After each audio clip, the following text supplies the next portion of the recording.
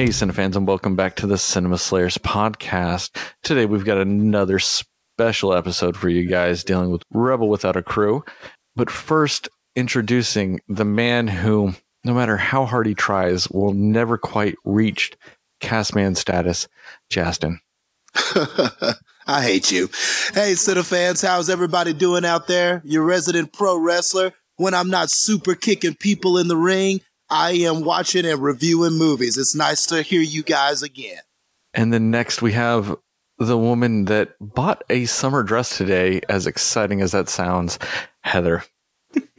Good evening, everyone. Welcome back. Thanks.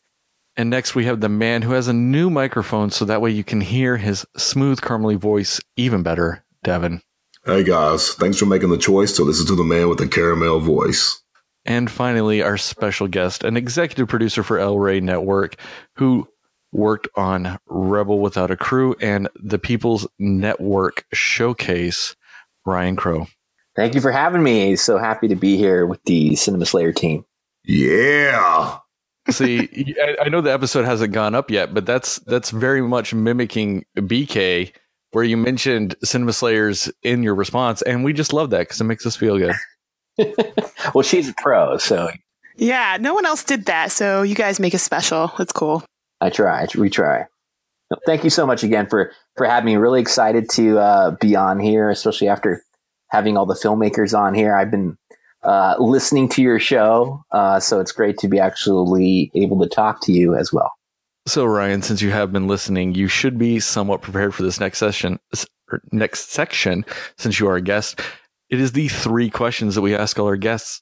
So first off, question number 1. What are your 3 favorite movies and TV shows? See, this is tough. I always consider myself like a top 25. So if I were to narrow it down to 3, I guess they kind of also have to be symbolic choices of what I look for in cinema and what I love. So first, I would say Jaws. Because Steven Spielberg was just like the most important director to me growing up as a kid. And when you listen to the stories behind Jaws and how it was a complete fucking mess, and then they made this amazing happy accident, like that, the film's even better as a result of that. Then I'd have to go with my other favorite director of all time, James Cameron with Aliens, showing you what a proper ensemble action film is all about. And then finally rounding out the 3, again, another one of my top favorite directors of all time. Got to go with Quentin Tarantino's Pulp Fiction, which just kind of threw me for a loop when I saw it for the first time, and to show that you can make movies cool and fun and doesn't have to follow some stupid format that the movie studios made. So I think those, within each director, of course, I have tons of movies that further make it, but those, for me, easily not easily, but after putting a lot of time, I would say those are my top 3 films: Jaws, Aliens, and Pulp Fiction. Those are excellent answers. Good job. Thank you. I tried. I thought long and hard. I knew you were going to hit me with that. Yeah, and for those that don't know, if you don't know about the background story of Jaws, Ryan is absolutely right about that. It was crazy what they went through on set and how they almost out of necessity came up with this concept for how they were going to film that movie, and what we got was a masterpiece. So you should definitely check that out. The background story on Jaws. He's totally right about that. I do some work with kids, teenagers, and we actually watched Jaws this week because it's rated PG. I just think that's absolutely hilarious. And so my boss came in. He was like, "What do you watch?" I'm like, "Hey, this is PG. Parental guidance suggested. This is pretty much Moana, to be honest with you." So, but yes, the backstory of Jaws, especially how drunk a lot of those people were while they were filming this incredibly dangerous film, is absolutely amazing. Yeah, I was just going to say, you can, I think, go onto YouTube and watch the behind the scenes making or the documentary. I think The Shark is Working. I don't know, something like that, which is available as a special feature on the Blu-ray. And I think if you buy it on iTunes, you don't get the special feature. But anyways, it's really cool to watch. And if you are interested in movies, I think honestly, those featurettes, like that's true film school. You don't actually have to go to film school nowadays. You can just watch behind the scenes featurettes and you learn so much as a result of checking those things out. So big believer in all that. Anyways, now the 3 TV shows that you guys have asked me, that's also really hard. I'm not even 100% if this is the right way to go, but I would say, first and foremost for me, when I was thinking about this, I was like, okay, what TV show do I have to like turn off my social networks because I don't want it to get spoiled? Or it was a show that every time when the credits appeared, I was like, fuck, that was crazy or that was good.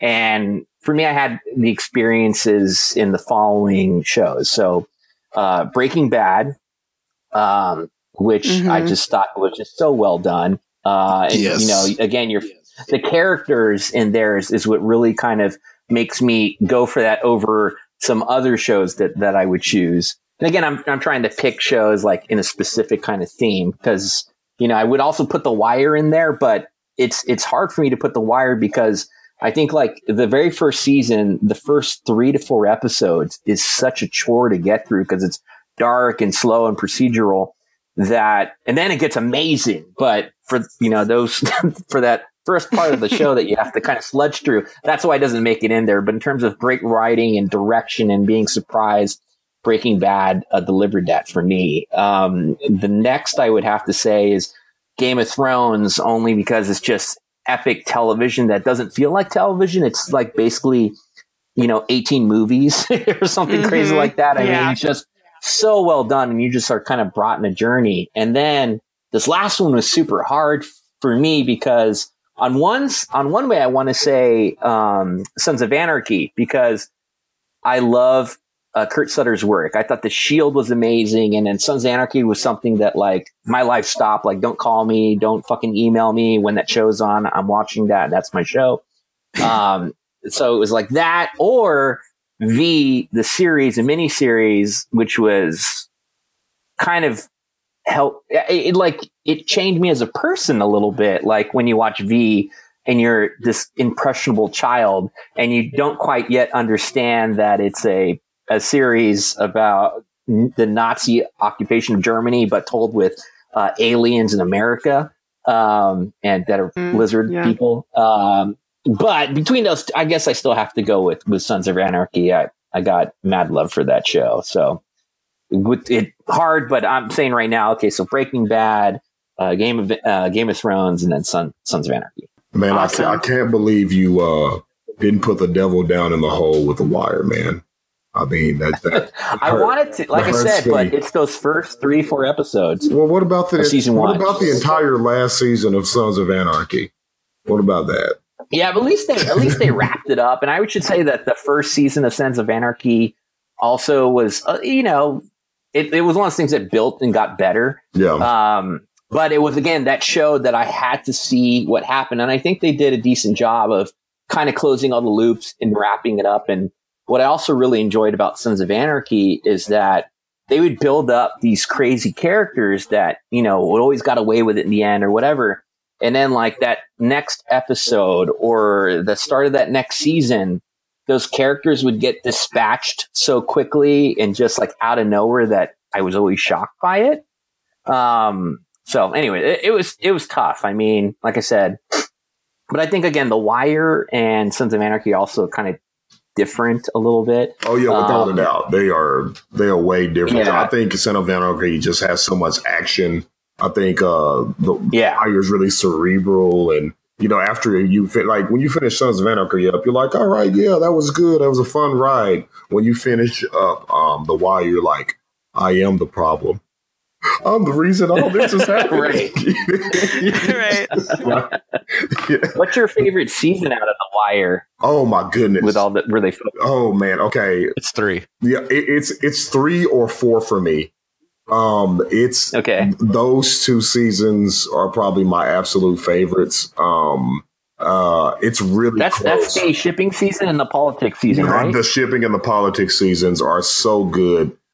No. The shipping's 2. Oh, okay, wait, no, that's 4 is the media, right? Is it 4 the media? No, 5's the media. It's 3 is the politics and 4 is the schools. Yes. Okay. Yes. Okay. Yeah. So it's out of the politics in the school. I mean, Mayor Carcetti, or as he's known in Game of Thrones, Peter Baelish. Yeah. Peter Baelish. Yeah. It's fantastic. I don't know. Yeah. Those would be my bigger ones. Which season had the most? Chris Partlow and what's the other one's name? The other hood assassin. What was her name? The girl. Oh, but that was season 5. Yeah, it was Snoop. Snoop. That's another great season. That's hard. That's a hard question. Yeah. You were around top 25 people also, Ryan. This is hard. I understand. These are bad questions. No, I completely disagree. Just because to me, The Wire is the greatest show of all time. Mhm. Like I can't talk enough good things about The Wire. And that's why you broke my heart when you were like, "Oh, I would say The Wire," but I was like, "Oh no, that's the worst sentence in the world." Yeah, that's almost like you might as well have said, Ryan. You should have just said, "You know what? I don't want to be racist, but that would have been a better lead in to that." Less offensive for sure. I mean, but to go in what you were talking about, like with The Wire, it is kind of tough for the first couple of episodes because to me it was one of the first shows to do what it did, and I'm on the record with this several times, but I'm going to say it again: is that the greatest thing about The Wire is when it starts, it's like they just took you and kind of like Christmas caroled you and dropped you into Baltimore at that time, Right. Mm-hmm. and before then that was something that you didn't really do, and now you get that more and more, and so like it was kind of a rough transition for them to do that, but like once you get used to how it's happening, like you feel like you're in it. And what you were talking about with the shipping season, like what you were talking about with the second season, with the shipping season, the reason why that's not the best season to me is just because Omar's not in it that Omar much. is one of the greatest characters ever created ever. And the way, not to spoil, but the way they took him out too, that just like, I was like, damn, so really? ignominious. But that was the vicious cycle. It's at any time, place, you can die here. This is how desperate and how in a state of brinksmanship everybody is in this area. And that's what I loved about it. I mean, you just can't, that is some tight storytelling and writing right there, man. The Wire is up there for me. I'm a big Game of Thrones fan too, but I'd have to say if I have to pick series, it'd probably be The Wire, Game of Thrones, and then The Office, because The Office. Yeah, Office is great. Yeah. Though I do like the British version of The Office more than the American version. The American version is like well expanded upon it, but I don't know. There was just something about the English portrayal of everything. I mean, but yeah. And also the Wire, by the way, is the #1 show for television writers. So that should tell the viewing audience at home that this is some real good shit. It is. Yep.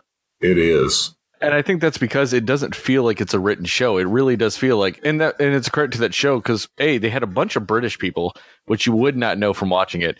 It was pretty much British people and random people from Baltimore they got off the street. Yeah. Yeah. That's what makes it so damn good. And if you haven't seen The Wire, I don't know what's wrong with you, but if you haven't seen it, you listen to this podcast, it has like 50 hours of Idris Elba in it, which, come on. Yeah. Sold. So there you go. And Michael K. Williams, because Michael K. Williams is Omar, and he is the greatest character in the history of anything. Yeah. And Michael B. Williams, too. Yes. I mean, Michael B. Jordan. Yes. Michael B. Jordan. That's actually Killmonger's backstory, you guys, why we so messed up.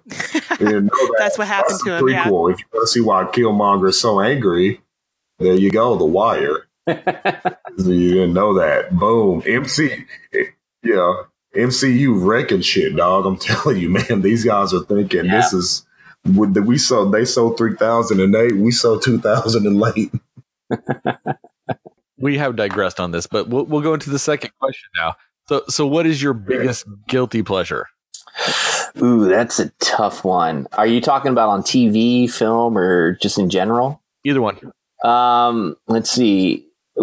Immediate gut reaction to guilty pleasure are disaster films and creature features, like poorly done ones. If you want to get specific, creature features involving the ocean. So like Leviathan, Orca, Deep Blue Sea. Those I'm all about. If we're talking about TV, I do watch Terrace House, which is a Japanese reality series where nothing happens. And it for some reason I just get sucked in. And literally it just breaks all the rules. As a person that does reality television, it breaks all the rules. You're not there to see big events. You hear about it afterwards. The camera never moves off of sticks. It just sits there like stationary for the most part. And it's just kind of like whatever's happening, but somehow that shit is interesting. I don't know how they do it, but it's like crack cocaine to me. So are you really excited for the Meg, since you're about ocean-based creature features? I am about the Meg. Yes, and I actually read that book a long time ago. Oh. So I randomly saw it in the store. I'm like, oh, Megalodon. I like Jaws. I'll read the Meg. And I don't know if because that movie's based off of that book, but I'm pretty sure it's going to be nothing. I had no idea. Yeah, I didn't know it was written off a book, but I am super stoked for that fucking movie. I mean, you've got Jason Statham essentially fighting a gigantic ass shark. Sign me up. I mean, that alone right there. Right. That's all I need. But they fucked up somewhere, and I'll tell you where they fucked up, is that if you look at the rating, it's PG-13. And you don't want to do a film like that that's PG-13. Yeah, like this, like Piranha, when Piranha came out not too long, whatever, 5, 10. That's the way you do it. You make it a hard R film. It's gory. It's over the top. And that's the way you do it. You're making a PG-13 film with a shark chewing up and spitting but you're not going to see that. It's going to be violence off camera, which I don't know. And I bet you there's going to be a ton of like cliche things. Like I already saw in the trailer, like with the dog paddling in the ocean going, and then the owner dies. But it has a transporter in it. I'm going to check it out. Well, my theory with that though is since it is such a gigantic shark, you might not get it actually chewing on people. It might just be eating like whole things. Like it might just be eating. That's what I thought too. Yeah, just swallowing everything whole. Yeah. So I'm hoping that doesn't detract from it because, like you said, I mean, that type of movie kind of leans into it being absurdly gory. And maybe they'll make up for it with the fact that like when the shark fights like a gigantic like mega squid or something, because at one point there's going to be that because you see it in the trailer. Since that's animal blood, it doesn't count against the rating. So maybe we'll still get like a shit ton of blood, but it'll just be from other sources. And then remember Jurassic World, man. They'll probably have one scene of just absolute human murking, like in Jurassic World when, like that woman got waterboarded by those pterosaurs and then swallowed up by that mosasaurus. Oh, yeah, that was fucking hard. Yeah, I was like, what did she do to deserve this? She's just trying to protect these children. Somebody. That was Colin Trevorrow's like, oh, I just want to make you feel like that nowhere is safe in Jurassic World, that you could be totally innocent and you get this over the top death by dinosaur. I thought it was an allegory for the futility of being an intern and how, that's what I thought it was.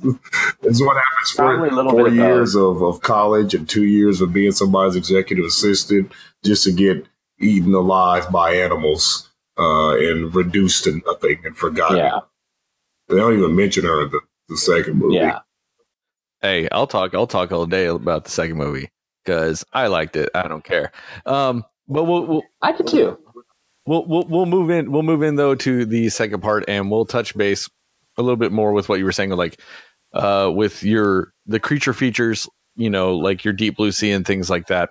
So, like, why is that like your favorite? Like, why is that your guilty pleasure with all of this? I just think it's again Jaws being my number one movie, and with water in particular.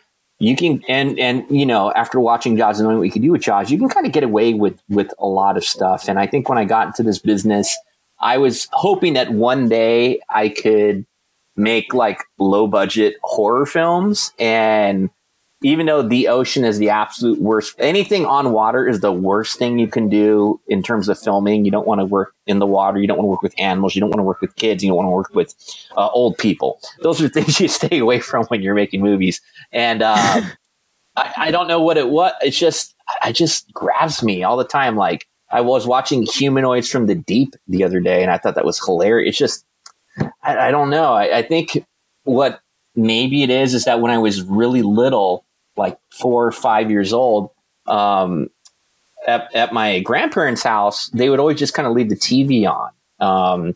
And for some reason, during the middle of the day, they would have these gory as fuck movies on like the local channel. So I remember one time specifically, I had kind of walked into the room where the TV was on, and the scene that was playing on the TV was from Piranha Part 2. And in Piranha Part 2, the difference is that the piranhas can fly. So, and they happen to live in flesh sometimes. So the scene was at the morgue, and you're looking at this like mutilated body, and all of a sudden, out of nowhere, this piranha comes shooting out of like the guts of the lady and attacks the nurse that's looking at this body. And like, it mentally scarred me for life. And as a result of that, anything to do with creature films and the ocean in particular, just kind of, I don't know, maybe it's a type like I can't, I'm terrified, but yet I'm totally like drawn to it, like a fly to one of those. By it. Yeah. Yes. I don't know, but I just fucking love that shit. I will, and it doesn't necessarily always have to be in water. Like, there's a movie called A Razorback, which is an Australian creature film about this giant wild boar in the outback that's just fucking up people left and right. That's a great one. There's another great one called Rogue that was done by the director of Wolf's Creek. And it looks like it's going to be kind of like a shitty B creature feature film, but it's actually well done. It has Michael Vartan from Aliens in it. It's hard to get a hold of, but it's a great film. It's just like, it's a tour boat that gets kind of lost in the outback, and it kind of breaks down in this area that belongs to this very territorial, super huge gator. And just one by one, he starts picking all the people off the boat. It's cool as shit. But anyways, I forgot how did I get here? Yeah. So must be my mental scarring as a child. That's fair. Yeah. I think that might be the best answer that anyone is given for their guilty pleasure. For real. I'm pretty like sure a that real is the reason best for one. Yeah. Yeah. And I do have to ask, since you brought it up, though, did you see Deep Blue Sea 2? I have not seen Deep Blue Sea Part 2. I think that is a straight to video situation. So Yes, it was. I guess I'm waiting for it to be available on one of my streaming platforms, because I will rarely rent a movie sight unseen. Something like that. Like that I won't pay for. Like, I guess I'm a cheapskate too. Even though I should support, that type of cinema, but it's like, I'd rather just wait for it to come out like on sci-fi streaming or whatever. And then if I'm all about that movie and it was awesome, then I'll go ahead and I'll buy it.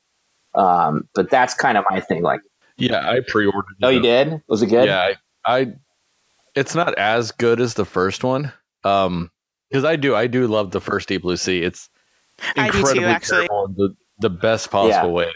Like in the fact that, like, all right, the Samuel L. Jackson death scene is one of the greatest death scenes in any of those movies. So But then- unexpected. It's great. Then right after that scene, though, when the water floods that lab, Yeah. and like you like listen to like commentary afterwards, and then you realize, oh, almost everybody died filming that scene because it just the way they shot the water and the way the water flooded everything, everyone almost died while filming that. And I'm like, oh, that's amazing. Oh, really? Like, yeah.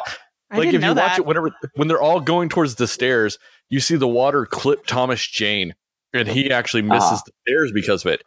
That's not intentional. Like, that was very much, the current of the water was way more than they meant for it to be, and he almost got like stuck, like, because he ends up slamming against a wall. You don't see that part in the film, but he ends up like getting slammed against a wall and almost pinned down with like water flooding in.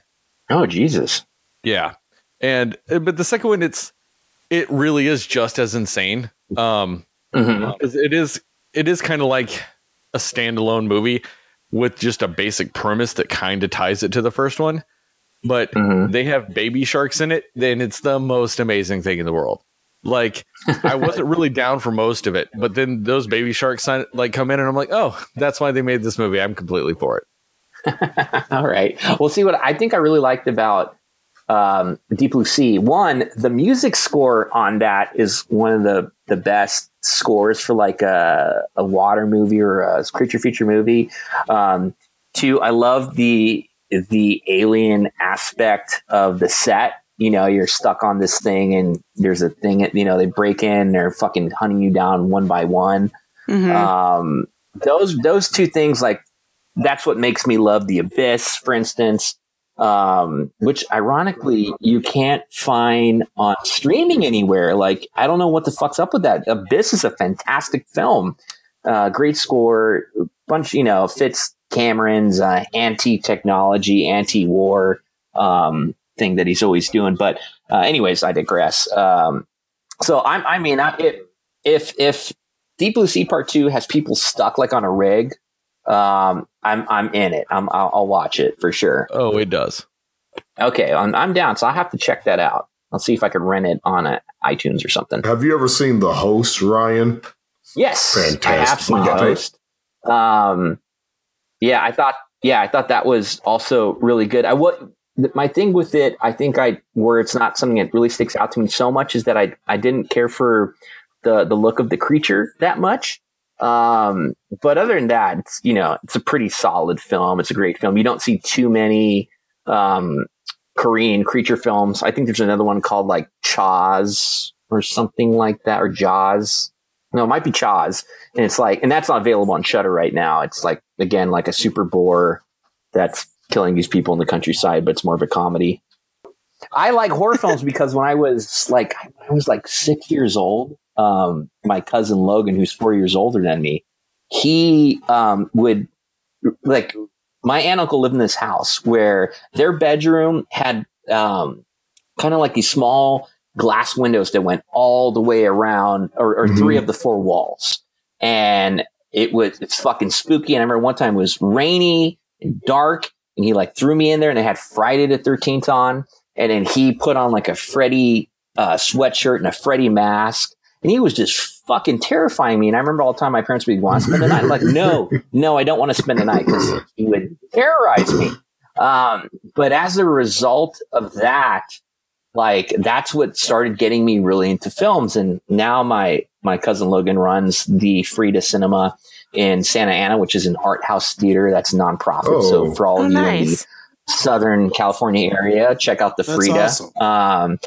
Yeah, but it's funny that like I am doing what I am today partially thanks to him and him terrorizing me, and my uncles leaving shit on the television set that shouldn't have been on, but I saw and kind of, sucked me in. Have you guys ever seen, by the way, this crazy ass movie called The Hunter from the Future? No. No. All right, I don't know what it was, but this movie was always on when I was a kid, and it's fucking batshit insane. Basically, the premise is that it's like this caveman dude, and he's the only blonde caveman. Everyone else is brunette, and he has this like gold medallion on his neck, and it has this amazing theme song that whenever he does something heroic, it's an Italian film that was dubbed for English, so it's really off when you watch it. And then you find out actually is that is actually a person from the future, and they go off this whole kick that's a little Battlestar Galactica meets Star Wars. It's batshit crazy. It's available on iTunes for like $12.99. Check it out if you're really Wow. bored. That sounds I think kind of if you- like amazingly crazy and terrible. It is. You can go on YouTube and like just Google The Hunter from the Future theme song, and it's fucking amazing. Yor spelled Y-O-R. Okay. And I think you can see the trailer, and it's just insane. But for some reason that was another movie that, like, it kind of was during the Conan the Barbarian time, when Okay, I got Beastmaster, you, all that shit. So this was like, Beastmaster, watch that so much. yeah, great films. They don't make movies like they used to. The 80s was the golden era of cinema. It was just crazy shit. Canon films have you guys ever seen the documentary Electric Boogaloo, the wild and crazy story of Canon films? Oh, Yes, so I have seen that. It was on Netflix, and I told all these guys except for Heather because I didn't know at the time to watch it. And wow, I had no idea about that studio. But I watched those because I would watch Up all night. So I would watch all these B movie films, and they all came. And I was like, I've seen that movie. I've seen that movie. That's great. Like, I love that documentary. It is fantastic. Yeah. I remember being a kid, and when you would see the Canon logo pop up on screen, it was like the Canon logo. The other one that you see at the beginning of Terminator, why is it escaping? Corelco, something like that. Like when I would see those and Orion, those three things. And those Orion, yes. Yeah, and when those three line goes through it, you're like, oh, yes. Yeah, it's like shit is about to go down. I'm about to see some crazy action film or something. There might be some topless girls in there. Yep. It's going to be gory. I'm in it. Yeah, I'm going to see some boobies, and then I'm probably going to see one of those boobies get shot off. Yeah, no offense to the female listeners out there, but when you are a 6 to 35-year-old man, seeing a topless chick is cool, you know? Yeah. We do enjoy it. And so, yeah. But I mean, those movies were like life changing. Have you seen Turbo Kid? Yes, I did see Turbo Kid. I loved that they went with the electronic score from Lemato. Yes. I thought it was just well done, and I love that it's Michael Ironside, who's great, who's awesome, and again was in some like Starship Troopers, dude. Another one that he's a colonel. Top. You want to live forever? That's one of my favorite movie series of all times. I've seen all 5 of them. Yes, there is 5 because there's 3 live action and 2 animated. I personally stand behind the live action films being the best trilogy ever made. Oh my! Starship Troopers 2, Ghost of Mars, or not Ghost of Mars, Ghosts of, or Hero of the Federation. Yeah, that's what it is. It's Starship Troopers, Hero of the Federation. That's okay. It was definitely one of those movies that was not written as a Starship Troopers movie, but they took a movie and they kind of twisted it a little bit and made it a Starship Troopers movie. But Starship Troopers 3 Marauders is the best thing ever. It's completely insane. I'm the only one here that's seen it, so Devin can't say anything about it. I totally can say something about it. Is that amazing? I've never seen a human being eat another human being's hand, but I can say that's pretty weird and insane, and it doesn't make any sense to do. Hey, I'm just saying, don't knock it. Try it. Oh, that does not work. Is 2 or 3 the one? There's one where there's like a short-haired blonde woman that's like really attractive, but then she ends up turning into something crazy. That is 2. Oh, that's 2. Okay, so I don't think because I've definitely seen the animated ones. But I don't think I've actually got a chance to see 3 yet. Speaking of hands, by the way, being eaten or weird things happening with hands, have you guys ever seen Solar Babies? Nope. I have not seen Solar Babies.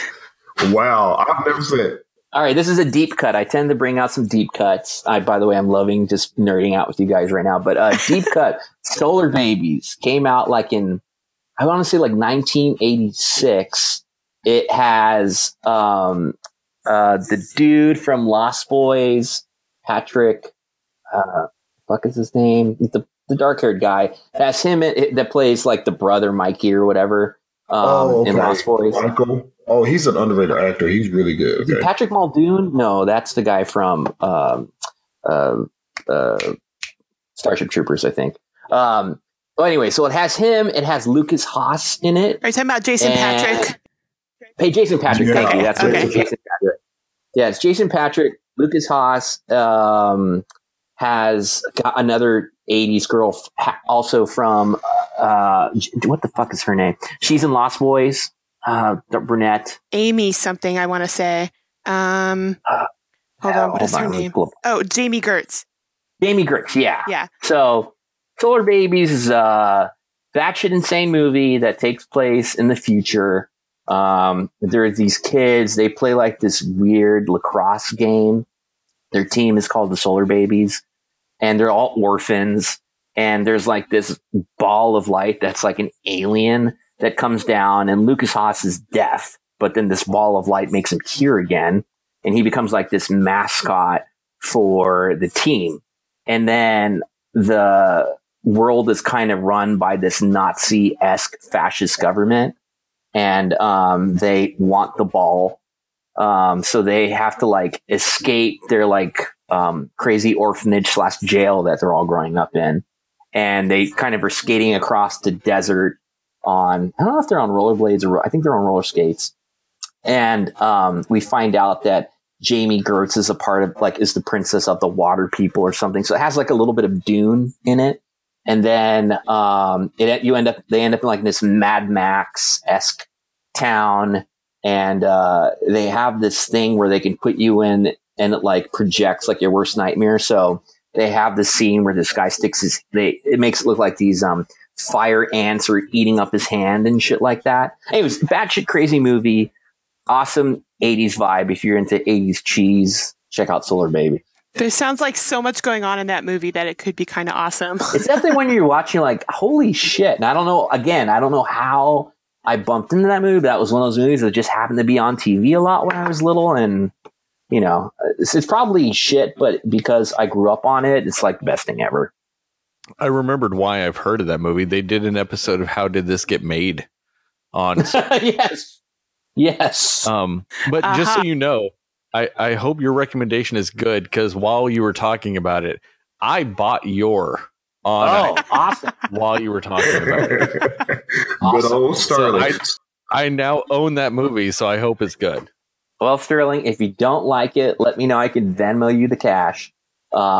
It's again, it's something that I grew up with. It's just, again, insane, but it has a little bit of everything. If you want the dinosaurs, you know, they have they have a Triceratops in there that for some reason is a meat eater. It's like a Triceratops / Stegosaurus, I think. They were ahead of their time. And then they have like Park gets it from. Yes, totally stole it from the Hunter from the Future. And they have like these ape people, but like the coolest part in the movie is Yor has to go and save his girlfriend that they kidnapped. And he like kills like this giant bat / pterodactyl, and he like paraglides into their kind of main area. But as he's doing it, the song the Yor theme song comes on, and it's just glorious. And I think you can see it in the trailer. I would sing it for you, but I don't want you guys to lose listeners. So my voice is terrible. So I do have a question for you. And I'm assuming you've seen the movie I'm about to ask you about, just based on what you're talking about. When you're like, where is Yor in comparison to a movie like Krull? I think, let's see, when I watched Krull, I didn't get as into it. And I think what the reason is because I didn't grow up with Krull. So Krull, actually, I've seen not all of it, part of it. You know, I caught it one time. I was like, yeah. And I think what it was is like, I was like, oh, I've seen movies that are a little bit better than this. And I don't know if Yor was one of them. But Krull, I think, takes itself probably a little bit seriously, whereas Yor, the Hunter from the Future, kind of feels like Troll 2 in a way, where you're like, what the fuck were they thinking? Were they crazy a little bit? See, I am one of those people that loved Krull growing up. Like the idea of just essentially medieval people fighting aliens. I'm like, yeah, no, sign me up for that every day. Yeah. And I think that's why I like it, is like when you were saying it takes itself like a little too seriously. No, that's why I love it. Is like, they're like, no, we are going to take swords and a magical star up against aliens with laser blasters. Sign me up every day. I need to watch it again, because I don't think I'm giving it like its full due. Based off the log line you just gave me, I think I need to watch it again. And I know that the glaive is something. I mean, I remember the glaive when I saw that in Ready Player One, and I thought that was pretty awesome that they used it. And I was like, oh, Krull. Isn't is the main dude in Krull? Is that the guy that's also in those rip-off Indiana Jones films? I'm 90% sure you're right on that. Let me see. The only person I really remember out of Krull is Liam Neeson, and what's his name? Robbie Coltrane from the Harry Potter movies. Oh yeah, Robbie Coltrane's awesome. Yeah, and they just play weird side characters in that. But the guy from Krull, he was in some episodes of Star Trek, Deep Space Nine, Jag. I'm not seeing anything on his IMDb about like an Indian. Well, he was in Marco Polo, if that's might be what you're thinking of. No, I'm thinking it's like the Alan Quarterman films. It's Alan Quartermain. It's Alan Quartermain. Yes, I know exactly what you're talking about. No, that's not the same guy. But yes, I know who Alan Quartermain is. I've watched one of those videos before. Alan Quartermain. Jesus. Yeah, those are awesome rip-off Indiana Jones films. Oh, man, Alan Quartermain. Hey, you said Troll 2. And we were talking about Jaws and watching how the movie was made. Have you seen how Troll 2 was made? Have you seen that documentary on Troll 2? Yeah, the best worst movie. Yes. That's a great documentary. Oh my goodness! Wow, they're like, why did you call this movie Troll 2? But it doesn't have anything to do with troll, and these aren't trolls, and these are goblins. He's just like, they just don't understand. I was like, he is the original Tommy Wiseau. He just didn't wear enough belts. If he would have just worn more belts, he would be great. He'd be a star. I was reading an article recently about Zombie 2, which is just known as Zombie, and that I found out that Italy has very lax IP laws. So when I think it was either Dawn of the Dead or Day of the Dead came out, it was called Zombie in Italy. And so they were doing their own zombie film. So what they did is like, oh, we're just going to jump on the success of that film. So then they renamed their film Zombie 2. And then when it ended up coming to the United States, it was just listed as Zombie. So I think what happened is the same rule applied with Troll. I see. They're like, we have like a short stature thing. It has nothing to do with Troll, but fuck it, we're going to call it Troll Part 2 and just deal with it. But have you guys ever seen Troll Part 1? Yes, I have. Yes. It actually scared the living piss out of me when I was a kid. I saw it when I was like 7 years old. My sister actually locked me in a room with the movie. And I didn't know how to press the buttons to turn it off or anything. And so I was in there, and I remember, I don't remember everything that scared me about it, but I remember there was this part, because like the troll could morph into other people.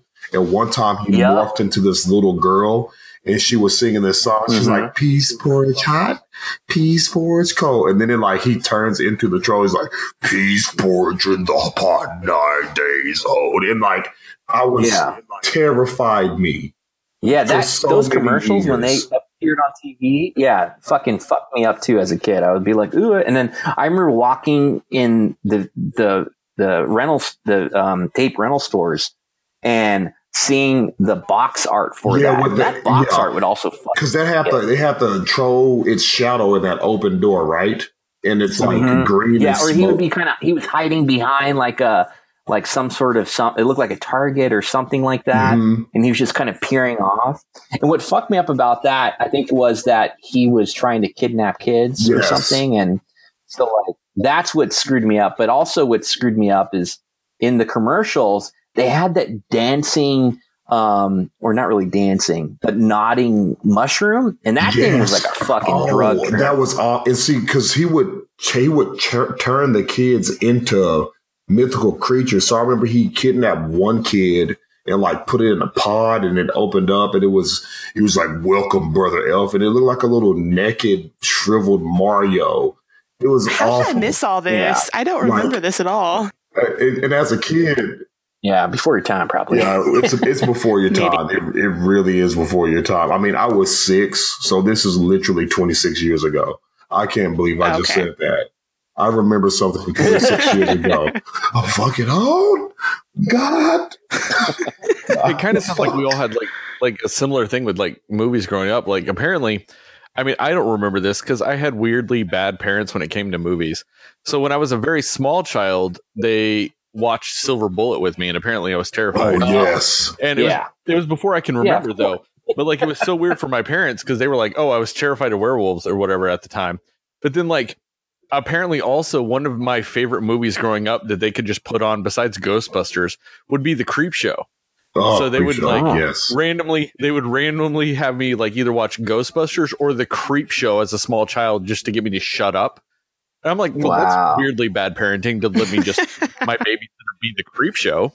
But I love it. I love the Creep Show. Like, still to this day, I watch Ghostbusters and the Creep Show all the time. Creep Show 2 is my favorite. I love that just because, exactly. I had a friend that she had never seen Creep Show, but I showed her Creep Show 2. And there's the scene where the rich lady runs over the homeless guy, and the homeless guy then just starts like chasing her around as a ghost, and he just keeps going, "Thanks for the ride, lady." And it terrified the fuck out of her. And it just made me love it even more. Like, I'll just randomly text her, just like, "Thanks for the ride, lady." Just to fuck with her because of it. And this wasn't even at a time when we were like small. No, this was about 6 or 7 years ago. So she would have been like in her mid-20s, and that still terrified the fuck out of her. Yeah. And I love that. And it's just anything that can do that, even that long after it came out. Because I think horror movies sometimes do lose their edge over time. Like, when you're used to seeing things now versus like horror movies now that are made now versus like horror movies back then. It is a vastly different viewing experience. Yeah, they don't do anthologies anymore. Yeah. I used to love and to me, that was the greatest thing about it. Yeah, or like Tales from the Dark Side. I do know they're making a Tales from the Hood sequel. No. Yeah, that's already out on VOD. Is it? Yeah, I think it just Get came on that iTunes, out, Sterling. I'm going to look for that. Sterling, you're about to be poor, man. I don't, do you guys listen to the Movie Crypt podcast? No, the Movie Crypt. Let me write it down. Movie Crypt podcast is pretty cool. It's one of the bigger ones out there. But they had interviewed the director of Tales from the Hood, and so he was kind of talking about it. But Keith David plays the dude that the mortician that the mortician. Yeah. Oh, that's awesome. I love Keith David. Yeah, great voice on that guy. Oh yes. Did you guys ever see a movie called Cat's Eye? Yes, I have seen Cat's Eye. I have seen that. Yes, that fucked me up so because I had asthma as a kid. So there's the vignette about the little troll that comes out of or goblin. He like comes out of the wall, and then he like takes your breath away by like sucking your. That fucked me up so bad that I remember like for one whole summer, I literally could not sleep if the house settled at all because I thought, oh fuck, here comes that little goblin. He's gonna come up here, suck out my breath, and I'm gonna fucking die. You die. Well, see, I didn't think I had seen that movie until you mentioned that. When you mentioned that, I was like, oh fuck, no, I have seen that movie. I know exactly what you're talking about. Yeah, and the little guy gets like thrown into a fan, and you see like his like little severed arm and like this little tiny sword. Yeah, that was fucking. And then also early on in there too, like with the smoke, there's like a smoking scene, and they would cut off your fingers to get you to quit smoking. So that was fucking awful. I would have no fingers at this point because that sure as fuck wouldn't stop me. Yeah, it was. Cat's Eye was one of those movies that I was just like, God damn it! Like, and I think again, it was a trailer that I saw on TV when I was trying to watch like Bosom Buddies or something like that, like a nice family show, and they cut to that. Like I remember when the Ghoulies like commercial came out, like that fucked me up too. I'm like, great, now I can't sit on a toilet, like. Oh man! Yeah, so when he pops out of the toilet, I've seen like all the Ghoulies movies. Yeah, and they're not that scary when you watch them as an adult. They're like effects are terrible. They're not even scary when you watch them as a teenager. I mean, after like 8, they suck. But did you ever watch Critters? Yes, I loved Critters. Yes, what's the one where they turn into the big ball? Like they all get together in the huge ball and they like roll through the entire town. Something. It's so awesome. I want to say that's Critters 3, but that is one of the most iconic scenes in one of those movies. Yeah, because I know I've seen a lot of the Critters movies. I don't remember them, but I sure as fuck remember that scene where they just become a gigantic ball and they roll over an old guy, and then once it's over the old guy, it's just a skeleton with like chattering teeth. Yeah, and I will remember that till the day I fucking die. Yeah, I haven't seen one of those movies since it came out on HBO at the time. But that scene, sure as fuck, will always be in my head. That's the one we were talking about with Josh when he was on here, right? That was the movie he was talking about. Yes. Yeah. Well, yeah. Josh wants to direct like another sequel to, which I think I'm all about. I'd love to see a Josh Stichter reimagining of Critters. I'm on it. And I thought of this. I thought of this after we did his podcast, and it makes me sad because a franchise after watching The Good Exorcist that I think I'd love to see him do a movie on would actually be the Puppet Master series. Oh yeah, I can see that. Yeah. Yeah, totally. Which Puppet Master are you talking about? Because there's 2 Puppet Master series. I'm not talking about the weird remake of Revenge of the Body Snatchers, which I still like. I'm talking about the actual puppets. Yeah, Drillhead, Leech Girl. Yes, that is one of my favorite, like, terrible horror franchises. Like, they're the worst movies ever.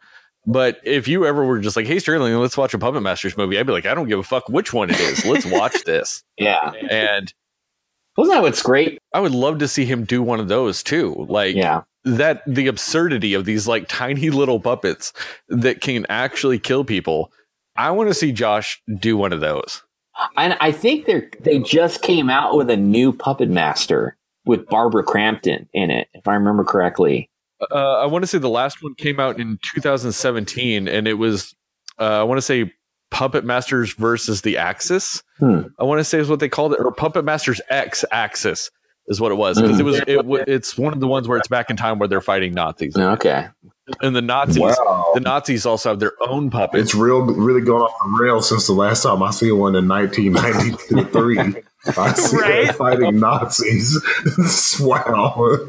They are up to 10 of them now. Now I feel bad. I've only seen the first 8. I didn't know they made a 9 and a 10. Wow. The audacity, Sterling. Well, I literally just found out about these about a week ago, and I am going to buy, like, because you're the completist, right? You have to watch all of the Transformers. Exactly. He's a completionist. He has to watch it. It doesn't matter. He will watch it. All of it, no matter what. I'm actually looking forward to Bumblebee, okay? I'm actually looking forward to Bumblebee. Get the fuck out of here. Okay, anyway. Okay, so Ryan. It's got Haley Steinfeld in it. She's great. You just stop it? Okay, so Ryan, I actually have a question that we were supposed to ask you, about 54 minutes ago. So I want to get this out of the way, okay?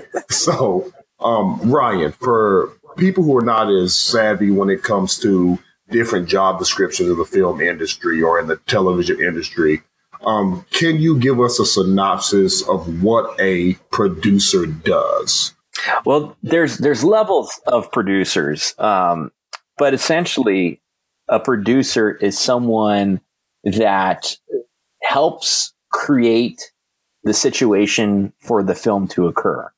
So my job as an executive producer on the series I do, my job is to kind of oversee everything and making sure that we're delivering what we need on a creative sense, that we are within the budget, that logistically everything is happening the way it is, and that workflow wise, everyone's getting what they need to do their job.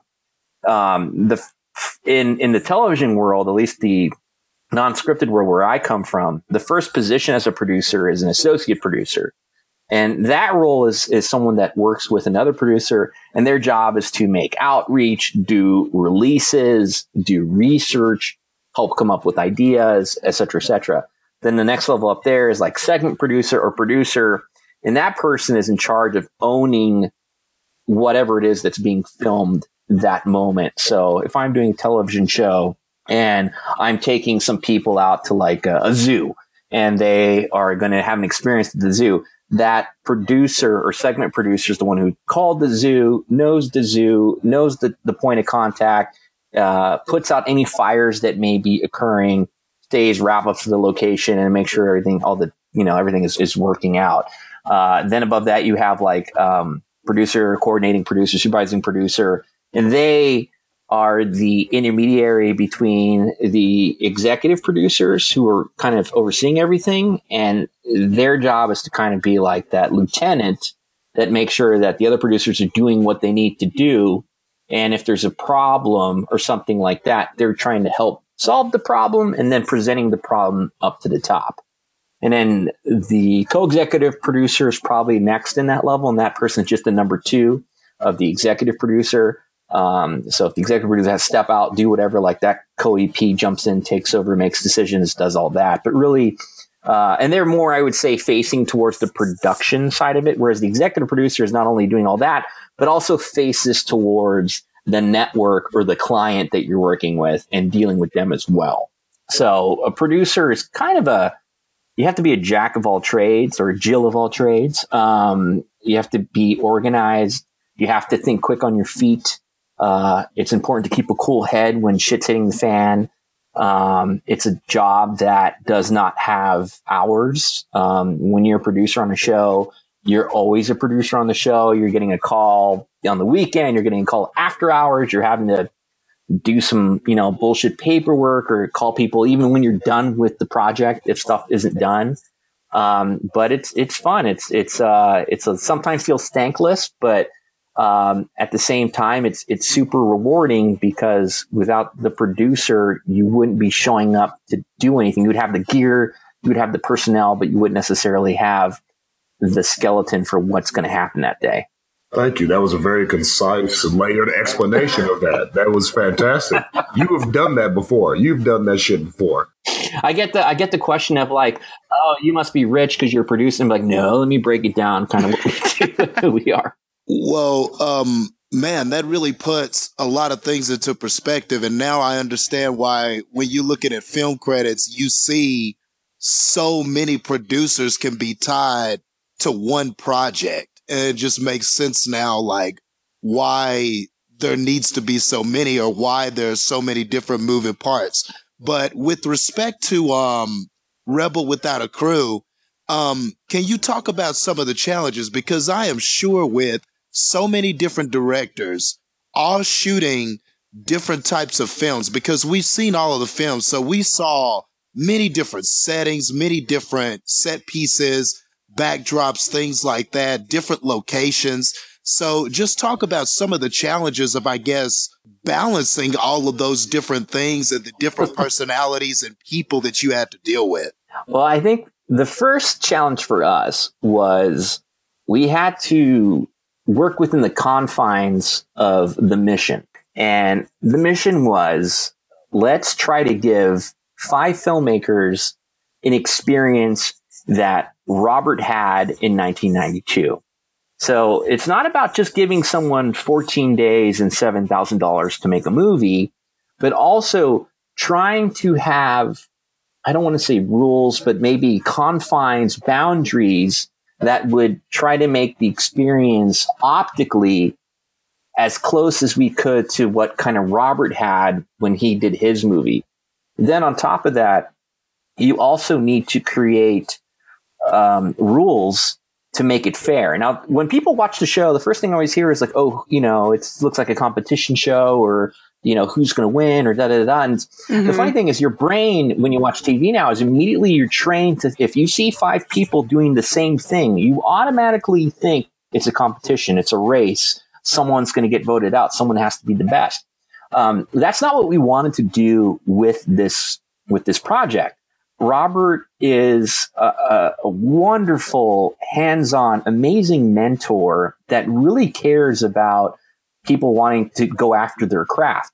And so for him, it was always like, I don't want to make your typical bullshit reality show where, we're creating situations for them to fail. We're making it much difficult than it needs to be. Or we want to, cast villains and cast this and cast that, so you can see that sort of dynamic. It was never about that.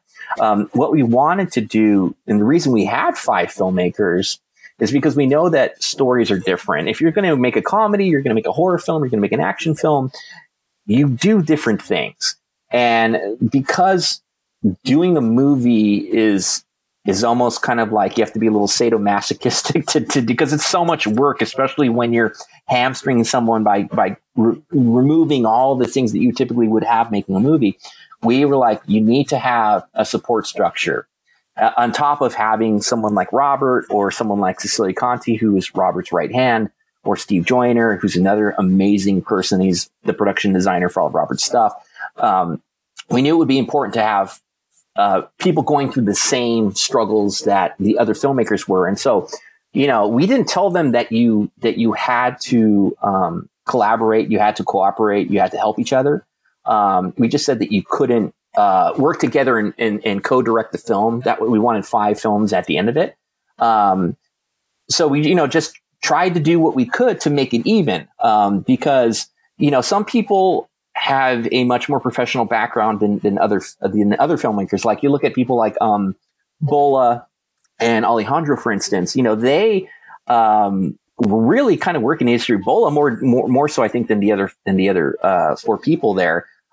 She's in that business. She does those big budget films, whether it's a PA or an AD, she's in it. She knows what happens. Alejandro is a guy that does a lot of commercials and things like that and works with the crew. And then you have someone like Josh Stifter, who is a DIY. I'm going to make a movie on the weekend. I'm going to have fun, but is also really tech savvy. Mm-hmm. And then you have like someone like BK, who very cerebral, but not technically savvy on how the equipment works, or, I think she's an actor's director. So maybe her strength is more with like how to get that best performance, but maybe not so on like how to be the most efficient when trying to get, as many setups as you can and stuff like that. So they all brought something different to the table.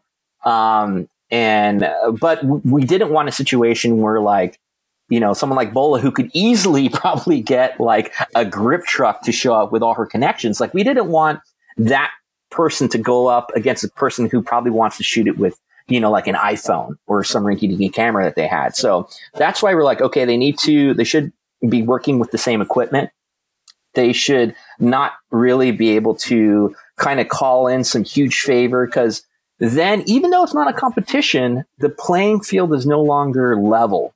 And then I don't think it's as fair. And so the biggest struggle of the show was trying to make sure that everyone had the same resources and that everyone felt supported.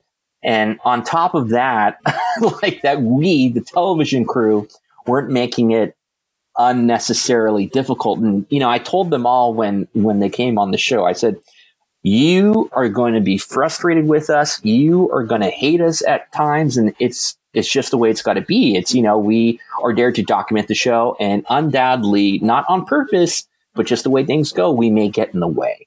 And we did the best that we possibly could to try to stay out of shots, and, but shit happens. I mean, I think Bola has like a great video that she cut together of all the times you have this amazing shot that she's doing, and the camera pans, and they're one of my camera operators.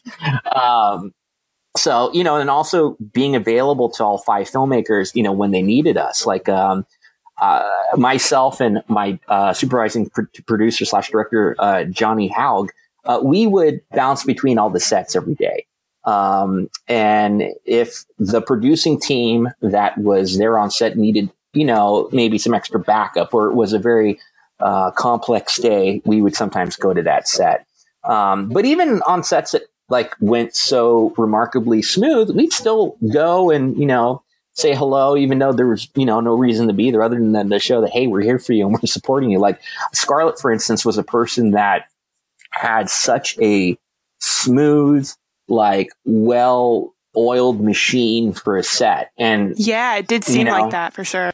Yeah, and when you watch the show, it's like, we want to try to show everybody, but it's like you cut back. It's like, okay, Scarlett's doing well, but someone's having a fire over here, so we got to go to the fire. So, when you get to the editing room, now you're trying to balance 5 different stories with all their highs and lows, and you don't want it to make it be like the Bola show or the Josh show or the Alejandro or the B. You're doing what you can to follow and track the story that you've set out, but still kind of give an idea of what's happening. So, when you're faced with, when you have thousands of hours of media and you can only tell 6 hours worth of a story, it's like, okay, how can we get the essence of what's happening so people can understand what's going on in that set without having to get deep into it? Like, there's this whole thing on Josh's set where another television crew came in, I think on his second week of filming. So they're doing all this massive construction and all that. And I remember Josh was like, I don't see that in the show.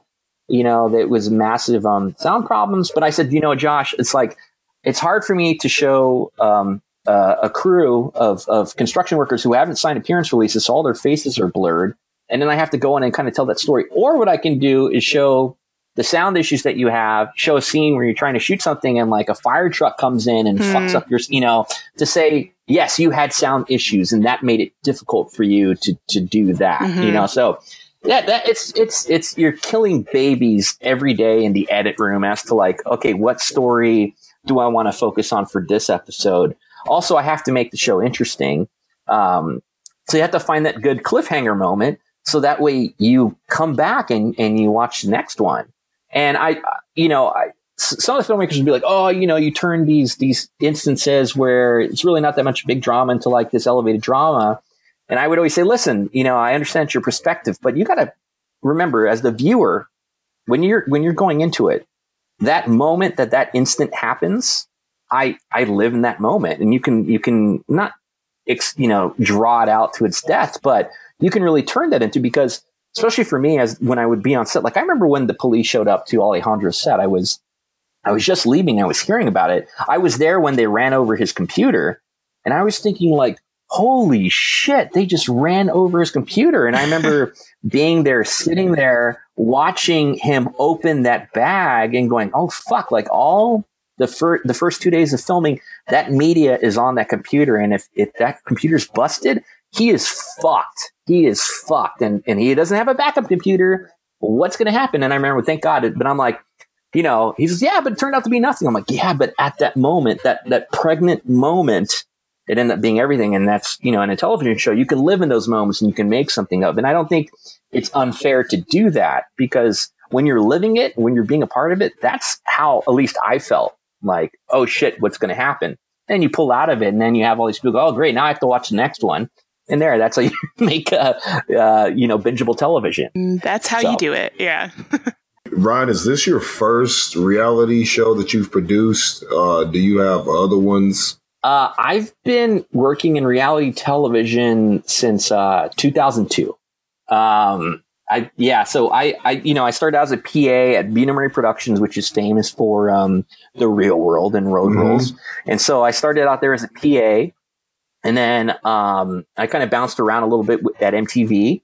And then so, at Buena Murray, I did like Real World's challenges. I've done The Simple Life. I've done Keeping Up with the Kardashians. I've done Married to Rock. I jumped over to 51 Minds. I was doing Rock of Love season 2. I did Charm School, G's to Jance. I didn't get to do Flavor. I wish I could have done that. I remember I went that set. Bret Michaels. That was a guilty pleasure for me. I watched Flavor and Rock of Love. I watched both of those, man. That's crazy. Well, I had a question. Since you've been in reality TV shows for so long, is it because I would like to believe that it's becoming more challenging because people can kind of see, what's organic and what isn't, what is, producers like, they're trying to finish up the movie. It's the second to last day of shooting, but somebody has to watch Robert's Tiger. Like, you can tell that somebody's manipulating. So has it become hard to make that more organic?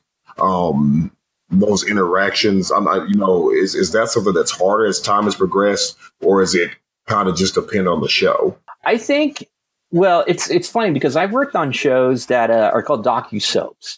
And on those shows, they're soft scripted. And the reason, by the way, stuff is soft scripted is back in the day when you used to make TV, you would have such a long time to capture it, and then you would edit what happened and you got a show now. But as budgets have gotten slashed, that means your shooting period has gotten shorter. So what could have been a 3-month shooting window is now 5 weeks. And so as a result of that, you have to be super efficient when you're filming. And if you're having a hit show or something like that, and you want to deliver and you want to guarantee stuff, you kind of have these soft outlines that are somewhat based in what's really happening, but you know what you need to get. So at the end of the day, you've gotten the scene, you hit all the points you need to go, and you're kind of delivering. So because a lot of that happens, some people are better at it than others. And, there's a lot of terrible reality shows out there where you're like, oh my God, this is scripted to all hell. Cause, it just so happens that the camera was there to catch it perfectly and this and that. And, doing this show, like the amount of craziness that happens on a set, you would think it would be scripted because it's just so batshit insane. Like someone running over Alejandro's computer bag, cops showing up to set, all these things, Bola kind of freaking out as things are dropping out, BK kind of running out of time, Josh with the set, like all these things you would think to a degree that they must be written because they're so out there and crazy. And the sad thing is nowadays when you actually have crazy real stuff that you serendipitously caught at the perfect moment, people don't believe it. So in that way, it is more difficult. I think there's ways to work on, soft scripted shows where you can make it more real. And I just think that is by making it a little bit more messy, like not perfectly catching things and it's just, you have to it's like acting, it's like, it's not if you want to be a good actor, you're not changing your personality to what you think it is. You are that character and you're doing what you would do, and I think the same goes when you're trying to tell a story. If you want to be real about it, you were telling it as you can tell it as you were catching it. If you are trying to make it just perfect, wrapped in a bow, and everyone's going to look at that and smell the bullshit and be like, that's not a real show. And so I think when you watch a show like Rebel, it's not a perfect show. You do see our crew in there every once in a while, and it's manic and it's crazy, and it's because we are literally don't know what's happening and we're catching what we can get. And so when Alejandro's car his bag gets run over, there's no camera there to catch that because we didn't know that was going to happen. Mm-hmm. But you get the aftermath, and you just have to be able to set up everything. But I had rules when we went out there. I said, listen, guys, I don't ever want to redo anything. If you miss it, you fucking miss it, and it doesn't exist. Obviously you can have them say okay, can you just wait 1 second so I can get the camera over there, and you walk in. There's a little bit of that. But we would never hey, we didn't get that line. Could you say that again? None of the stuff you would do in other shows, because it was important to Robert as it was important to me and Go 90 and El Rey, that this be an authentic television show. And I think when you watch that, you get that. It doesn't really feel fake. It feels real because it is real. And if there's an overtop moment, it's because that's what happened. And some people might go, oh, that had to be fake, or they really didn't do it for $7,000. And because of all these other fucking shitty reality shows, it makes it harder when you do things on the real, when you do things legit. For some people, that's what I wondered, because there's so much skepticism now, and everybody just kind of thinks everything is processed and engineered and set up. But I mean, from what I've gotten to see of Rebel Without a Crew, everything just seems so hectic and spontaneous. And I think that it's very Robert Rodriguez, it's raw, and that's something that, I appreciated it. I love seeing the cracks in the mask and catching that camera in there that wasn't supposed to be in there, or that guy, because that's kind of how it is. That's how life is. Nothing is perfect. And when you watch, I just can't watch most reality TV unless it's Bar Rescue, because I just like seeing John Taffer run in. I think we're gonna have to make a drinking game every time we talk about Bar Rescue on this, because it's just great to see Taffer to run in and just you fucking liar.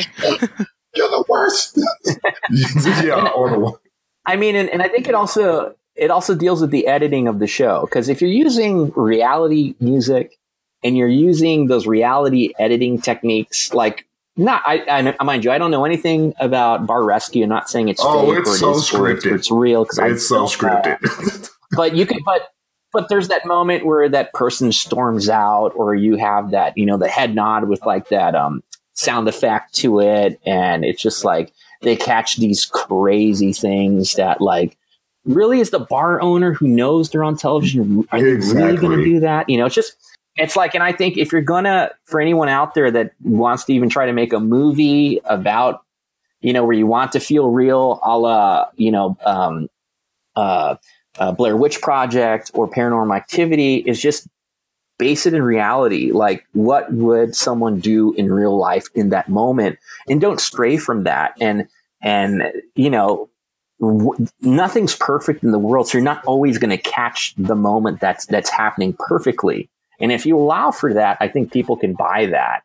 Or you do it on the real, like we did, it's just, it is what it is. And you just got to make sure it tracks. That's all, because you can't put half of a story in it. You have to get the beginning, middle, and end, in some way, shape, or form. So, I mean, I'm really kind of sad though that when you miss Alejandro's computer getting run over, that you guys didn't set it up again and just run it over again. Just like, my computer's okay, guys. Shot. Yeah, Alejandro, come here, man. Yeah. Let's talk.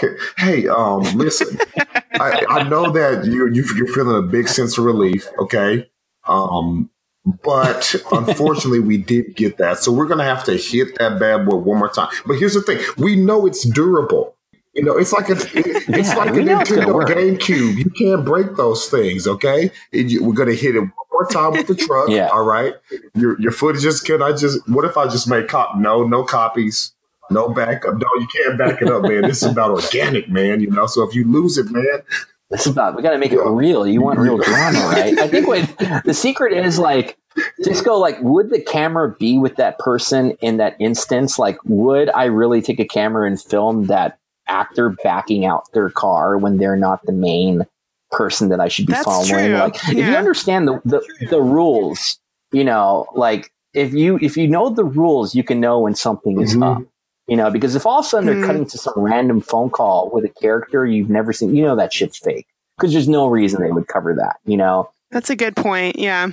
So I think if that's how you want to, like, it's really easy to tell what reality TV is fake just by kind of knowing the rules and understanding. But yeah, anyways. But yeah, that's a real testament to your team, because as I was watching Rebel Without a Crew, I mean, just like you had harkened back to it earlier when you said that he didn't want to demonize certain people. He didn't want to make a person a villain or make this person the overly dramatic person, or he didn't want to make this person the analytical mastermind that never tells the truth to people. Like, I love that. It was really like a breath of fresh air. The fact that it didn't feel like it was trying to force me to put these labels on people.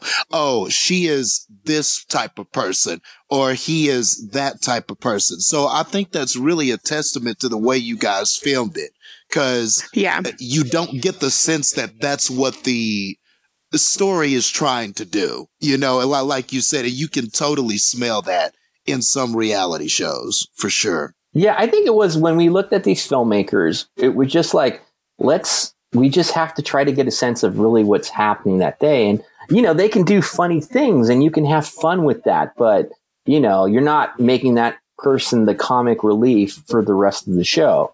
Like, for instance, when, like, probably the most reality moment on the show is the day one of filming when BK is locked out of the house and she films the grasshopper in the road. Like, that's probably a little bit more in terms of, we cut that more reality style than I guess we would normally, but because it was just so funny, just lent itself to that, you know, with a little bit of the music. And because legit, we were kind of cracking up that day that was happening, and it just lent itself. But it's not like, okay, let's just try to find all the moments for BK's X, Y, or Z and let's focus on that. Like, we just went in there and, you know, I think everyone's personality on the show is really who they are as people. I think Josh might say like, oh, you didn't capture maybe that I'm a punk rock guy enough. But I mean, I legit, like, you know, we're working with what we're being given. And so that's whatever's coming through the most is kind of what that's becoming. We wouldn't necessarily cut around something for like, oh, that wouldn't be something that the Josh that we're showing would do, you know, like, you see him like get upset with his film, with his crew, like when he's trying to kind of get through stuff. And it's at that moment, it's not the happy go lucky, everything is fun on Josh's set moment in certain episodes. And you see Bola bounce back from those real tough first couple days where it was a nightmare for her. You know, and you see her kind of move on, but at the same time, you know, there are other issues that pop up when we keep following it.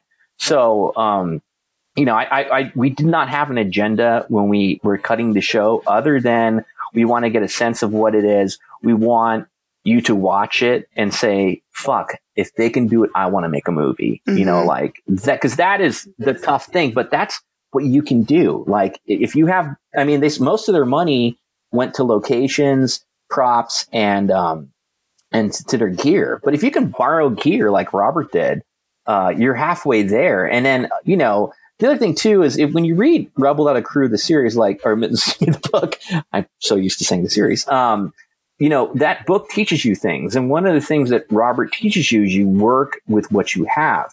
Now, these filmmakers didn't necessarily, that's the one thing that was a little tough because we're now picking them up and we're putting them in Austin. So we have to level the playing field by giving them stuff that they can work with. They don't have to spend money on. So that's why they got to go to the prop house. That's why they went, they got set deck. That's why we had a book of locations that you can choose from that are already, they're film friendly. It's just, can you negotiate money wise what it is? And I told them all, I said, listen, there is a rate that's there, but you can feel free to negotiate and maybe it'll work. Maybe it won't. And a lot of times the filmmakers were able to talk people down. Sometimes they weren't, but ultimately it was decisions they had to make. Some filmmakers had way more gear than others, and that's just what they were used to. But I think at the end of it, everyone's expectations on how to make a film were changed. I think Bola in particular is a person that's used to having so many, seeing, when you've been on big sets, you expect you kind of need this person for that, this person for that. And I loved watching her learn that, hey, I can do that by myself, and then you had people that kind of already do it, but not necessarily professionally, like Josh, who's always kind of doing a DIY film, but maybe doesn't take himself so seriously. And then, at the end, I think when he told me after the show, he's like, when I came on, I didn't give a fuck about the show. I thought I was just going to have fun. And, my movie, $7,000. So ultimately, if it's garbage, but it would just be a cool experience. And then what happened is he discovered that his film was actually pretty fucking good. Mm-hmm. And he was doing real work out there. And it changed for him a little bit. He wasn't as happy-go-lucky because he's like, oh shit, I might actually have something here. And it's great because now that guy he can call himself a legit filmmaker. Some of these filmmakers that were on there weren't really calling themselves a filmmaker. It's like, well, I do this and I'm hoping to be a filmmaker or I make shorts. It's like, no, now they are all legit filmmakers. And whether they believed it or not in the beginning, they definitely believe it now. And it's just been great to be part of that and to see that change and to see, when I was doing casting, in the beginning, the show was not announced. And because of that, we didn't have people knocking on our door to go ahead and do this. People are skeptical of shows as they should be. And so we started by doing a lot of outreach and looking at short films and doing, I do the series, the People's Network Showcase, where you submit your short film to El Rey Network. And depending on the showcase that we're doing, we might select it and air it on the show. And so when I started at doing that, and then when we started to film Rebel, in the casting process, I said, hey, we've come across a lot of amazing filmmakers with TPN, the People's Network Showcase. And I think we should go in there. So what we did is, Josh had been on animation, Alejandro and Scarlett, they had submitted, but their films didn't quite fit the showcases that we were doing because their genre wasn't the genre that we were focusing on. But we remembered them, so we had reached out, and so when talking to Scarlett, I said, "Hey, listen, we have this thing. I liked your short film. I think you should apply. I just want to know: do you know how to shoot? Do you know how to edit?" Because Robert was a one-man band and we're looking for people that are going to be one-person bands. And she said, well, I don't know how to shoot and I kind of don't know how to edit. And I said, well, listen, this is going to be really hard. And the fact that you don't know how to hold the camera, you can apply, but I'm just going to say it might be too hard for you to do. So I don't know if I'm just going to be honest with you. I don't want to waste your time, but it might be something that, maybe you want to do if we do another season or something. And she told me, nope, I am going to fucking learn how to shoot film. I'm going to take a course. I'm going to shadow my DP. That's awesome. And I remembered that. And then so in casting, when, luckily, she also had great story and her film was good, but I also remembered that she had that fire in her. And it was nice to know that. So that, we already liked her. When we were going through our casting process, she was a person that we had pulled out, but knowing that she had that fire also really impressed me. And I shared that story with us that were doing the casting. And so I think, you know, aside from her films being amazing and her being a really great personality, but that fire is something that we liked, and that fire translates to inspiration on the show. Same thing with Josh, you know, this guy that does everything on his own. Like when I got his script, I was thinking like, fuck, man, you have people going to hell. Like, how are you going to pull that off with $7,000? You know, Scarlett's film was a period movie. I said, are you fucking crazy, Scarlett? Like, you're going to pull that off? And they're like, no, we got it. And so to see them actually deliver on that, because I think realistically speaking, like, you know, we knew we were going to have movies, but we didn't know how good they were. And they're all really good. Yeah. Yeah. They surpassed expectations. I told them, I said, listen, if you can just finish something by the end of it, you already have should be proud of that, because even Robert says in the beginning, it's impossible what they're about to do. And literally they're depending on miracles and happy accidents to make them get through, just like in Jaws. And you see that on the show. And I was just like blown away by that. Like, Alejandro had his movie pretty much casted when he showed up, and none of those actors, with the exception of a couple, really could do that. Like, he lost his legit main actor, and he had a shower epiphany and said, well, I'll just turn it into a female. And that female, Anna Shat, that he had got, had not done any action before that, but they worked it out. They made it happen. And I think it's smarter as a result of that, not going with these traditional roles of that the hitman has to be a guy, you know, a sadistic dude. To be able to pull that out of an actress who doesn't necessarily do a lot of roles like that on top of that is also really cool. And I love the fact that they shared actors, and you could see how their actors performed in different roles with different directing. So I think if you're interested at all in watching movies or doing movies or making movies or writing, you should watch the show. And, you know, I don't know when this podcast is coming on, but I know it's on Go90 and Tumblr until the end of this month. But then the show will be on El Rey Network in the fall.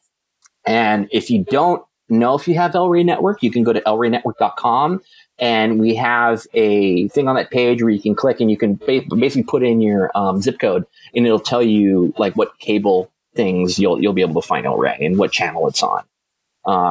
But yeah, I mean, our dream for this show was to make people that thought they couldn't make a movie realize that they could. And on top of that, make them go out there and do it. And what was really cool is that there are people that we had casted, but ultimately we did not go with, that ended up making their own fucking movie. Like, and I thought that was great that we pushed them to say, fuck it, I'm going to make it with or without the show.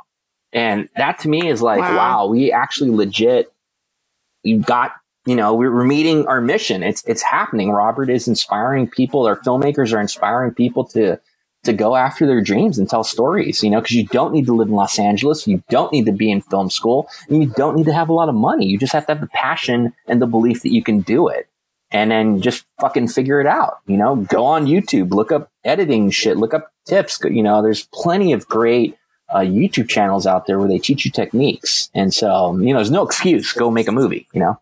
Man, that is like just super inspiring stuff, man, because I'm thinking about just some of the conversations we had with all of them. And we would always get to the end and say, okay, what were some takeaways? What were some things that you learned? What are some things you're going to bring to your next project? And every single one of them, they were encouraged. They were excited. They seemed more confident. They felt like they were better filmmakers after the experience than when they came in. And they all seemed like they were headed in positive directions, and they had such high spirits. So, man, I mean, you guys definitely, and to hear that was the goal, that was what you guys were trying to accomplish, and that was Robert Rodriguez's vision, and you producers. That's really awesome that I can tell you that they all came out with that same, that they all had that same feeling after the experience. They all just seemed so confident and ready to take on the world. So that says a lot about what you guys did. Yeah, I mean, it was for me the dream project. Like, I feel like I've already peaked now and everything is downhill after this because, like, you know, when you look me up on IMDb, you'll see I've done a lot of shows, and a lot of them are, you know, guilty pleasures for a lot of people, stuff that I hated doing at the time. And it's, you know, you do it because you have kids, you have bills, you got to do what you do to, you know, to make money. And then this show just kind of came out of nowhere. And the entire time I was pinching myself and saying, how the fuck did I get here? Mm-hmm. Like, how did I get trusted to do this?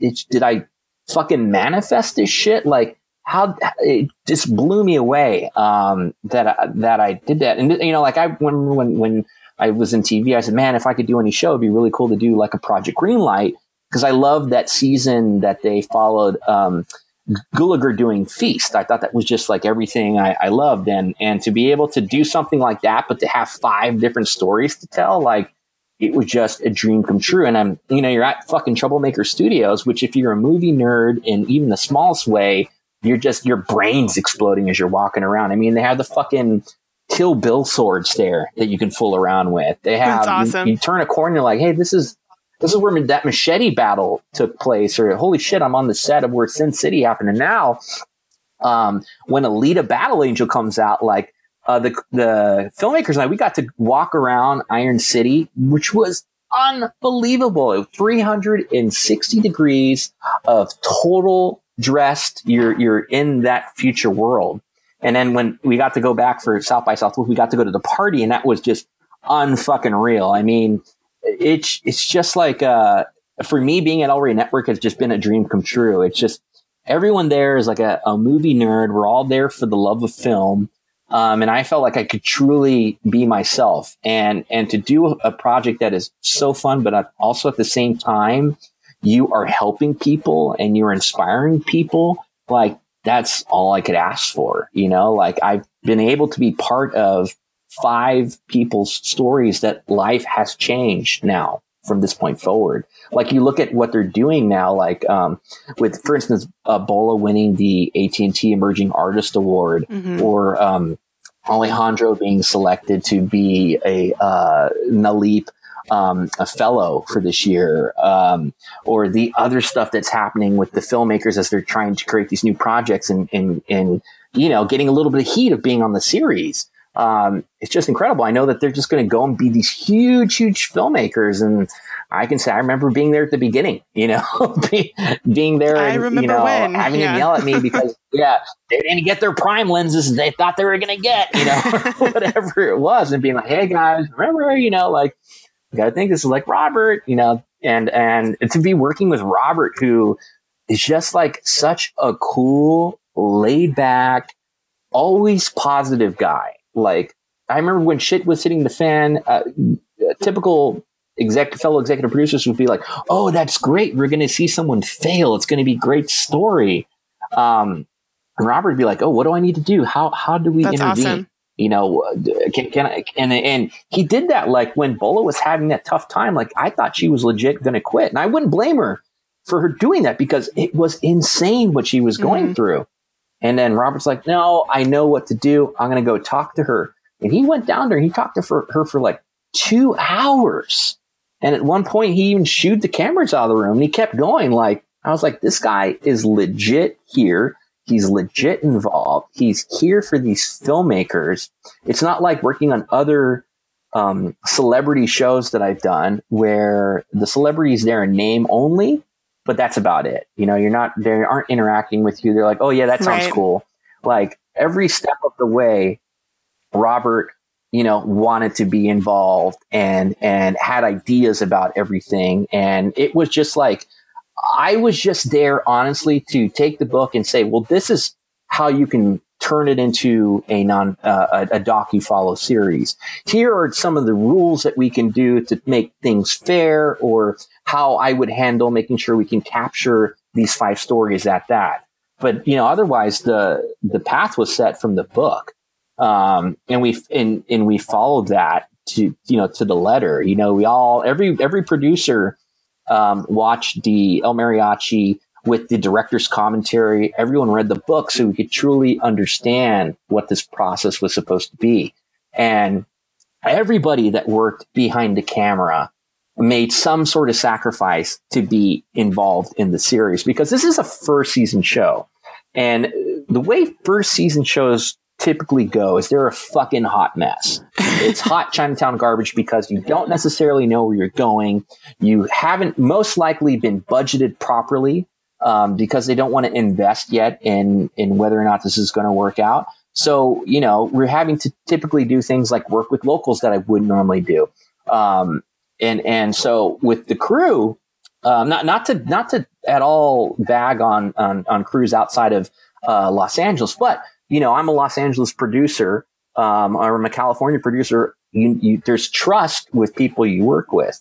You know what you're going to get. And when you hire outside of that world, you don't know what you're going to get. It's really easy to fuck up a show with a stranger, you know, when they aren't getting what they need to get, because the job of the camera operator is to get that moment as it's happening, to anticipate it. And it's a special skill. And so anyways, we had these people we've worked with from Los Angeles say, "Oh, you're hiring locals. I will fly myself out to Austin.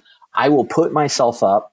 I believe in the show. I don't want to be part of the show." And because everyone was excited to go to work that day, everybody was rooting for these filmmakers to succeed. I feel the love when I watched the show. Like, I could just feel that everyone is there rooting for everybody. Mm-hmm. And it was an absolute pleasure to go to these 5 different sets and see that, and see these because everyone was learning every single day. We learn. And like, I feel bad for the audience at home. And I told the filmmakers this, is that no one is going to truly experience what you're going to get, because this is uncut. Like, when you sit down and you listen to Robert do one-on-ones with everybody, the stuff he was saying, like camera operators, audio guy, like everyone was just like, what? You know, like we were all picking up these pearls of wisdom, and not all of them can make it into the show. But that was our gift. That's what we got to take away from it. That's you know? So cool. And it was amazing. I mean, I loved everyone there. Like Cecilia, who you don't see a lot of, unfortunately, because there's just not enough time. And Steve, same thing. So great. Literally were there for the filmmakers whenever they needed them. I mean, Steve was awesome in saying, well, okay, here's how you can maybe fix something. You know, he was very, warm. And this is a guy that's busy. Robert is a guy that's busy. Cecilia, she's, helping to run a network.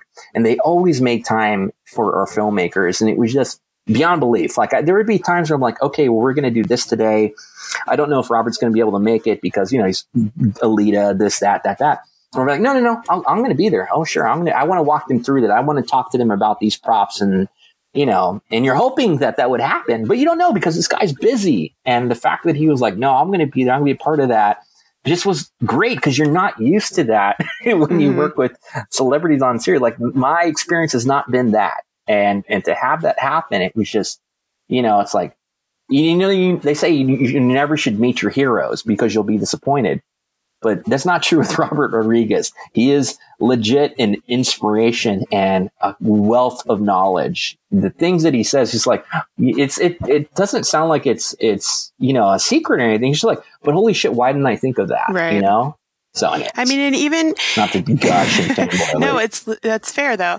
And even like all of the filmmakers that we talked to, all of them were saying, we made friends that we're going to be friends with forever. And we went through this experience together. We were all helping each other out and supporting each other and encouraging each other in it. And I love that that's what they took away from this essentially reality show experience in a way, because that's not, what you get from other shows. And that's why I think it is so awesome how you did everything. Yeah. Well, I appreciate that. It was I mean, I'm stoked that they, of course they're all busy and doing stuff, but you have some of them that they're still collaborating, like Josh and Scarlett, for instance. I think Alejandro wants to do something with some folks. But I just look forward to seeing their stuff. And I hope that, their films right now are doing the festival circuit, but again, in fall, you will get a chance to see all the 5 films. So if you haven't yet gone to Go 90, or I don't know when you guys are posting this, but if it's after the July 30th, the films will know, or the show and the films will not be on Go 90, but they are going to be on El Rey Network in the fall. And I just really hope people get a chance to check it out, because I think it's the type of show that you just get hooked on. You can't help but get hooked if you love movies and you have any interest at all in how it's done. I wish we could have spent a little bit more time doing the process. But I think there's a lot of process there. I think you do learn something from the show. It's not just a bunch of dramatic moments of like, oh shit, here, what's going to happen next. Yeah. You get hooked for a good reason, not for like I want to see what kind of crazy mess is about to happen, which, I mean, obviously it does happen, but you get hooked on it because you're like, I want to know how they're going to finish this. And I want to know what their movie's going to end up like. And I want to know, Robert Rodriguez's wisdom that he's going to give them, like you get hooked on it for the right reasons, Yeah, it's fun. And then also like, we did all this, extra digital content. So if you go to it, all of these should be shared on the, Rebel Without a Crew, the series Facebook page. But you can also find it on the El Rey Network Facebook page. But we shot these little pods of these top 5 tricks, and talk about process. Those are all about the process. And I had a real pleasure watching those. And it's like, cause the filmmakers are telling you legit tips on how to do things. And, you may or may not have seen it in the show, but you see it in these little, 30-second to 1 minute clips. And I think they're great. So, I want to keep doing the show. I don't know where we're going to land next now that the Go 90 is no longer there, but we're all super proud of this, and just if you're interested in being a part of future seasons and whatnot, just follow the Rebel page and follow the El Rey Network page on Facebook, because God willing, things get greenlit. Any sort of casting notices, information will always be shared there. I think when we are looking for people, if we get to do this again, I think it's important that to let people know that, we're looking for people that can do all the things that we're asking them to do, which is basically be Junior Roberts. You have to be able to shoot. You have to be able to edit, of course, direct. You have to be able to produce. You have to have written that script. We had a lot of people who came to casting that hadn't written their script. So, we didn't include them because, again, we're trying to optically recreate the Robert experience, who wrote, shot, edited, directed, did all that stuff. Plus he had Carlos there. So that's why we have +1s. You could bring a friend, to help you. That's a dedicated crew person. And then you can use your extra or your actors there on set that day as your crew, but only if they're there that day. So it's not like, you can cast a movie of 50 people and you have all 50 people there every day helping you do it. But anyways, it's important that, and then if you want to do it, like, think about that you have $7,000. Like, we would get people who, would send us these scripts that had these insane action sequences, these insane setups where it's like, they're in like a sporting event with thousands of extras. And it's like, how are you going to pull that off? But I think most important is just the drive and determination to be able to, and the belief that you can do it, and also that you need this opportunity. We had a bunch of people apply too that I think were professionals in their world, and I don't think really needed us to give them $7,000 and 14 days off to do this. They could do this on their own. So, right. I think we look also for those people that are, not necessarily in the system. Not to say that we wouldn't cast someone that's in the system, but you don't have to be in film school. You don't have to be in Los Angeles, but you have to be able to handle those things of operating a camera, using editing software. And it's, I think, helpful if you aren't figuring that out as you go. People definitely did that. I think you see that with like BK's story a little bit. But at the end of the day, her film is fucking amazing too. So, I'm really proud of all our 5 filmmakers. They did just beyond anything we ever expected. Yeah. When we talked to Alejandro, he was the first one we recorded, but his audio got corrupted. So we had to re-record with him. And then by the time we re-recorded, I had seen, like, I'd completely caught up on Rebel Without a Crew. And it goes back to what you were saying, like, the instance whenever his like computer got ran over. When we talked to him the first time, he didn't even mention that when we asked him like what were some of the challenges or like what were some of the problems that you ran across. And then you watch that in the show and you're like, why the fuck did he leave that out? Like that seems like a very big deal. And that's one thing I really appreciated about your show, and you touched on that, like all the elements that felt like drama or something like that, they legitimately felt real. Like with the frenetic pace of filming a movie while also filming a reality TV show and things like that. Like those are things you don't even think about. Like when we had talked to Alejandra Ambola and stuff like that, like we weren't really familiar with the show yet. And we hadn't really seen a lot of the problems that they had come across whenever, there was issues with the crew or just the constraints they had while filming the reality show within itself.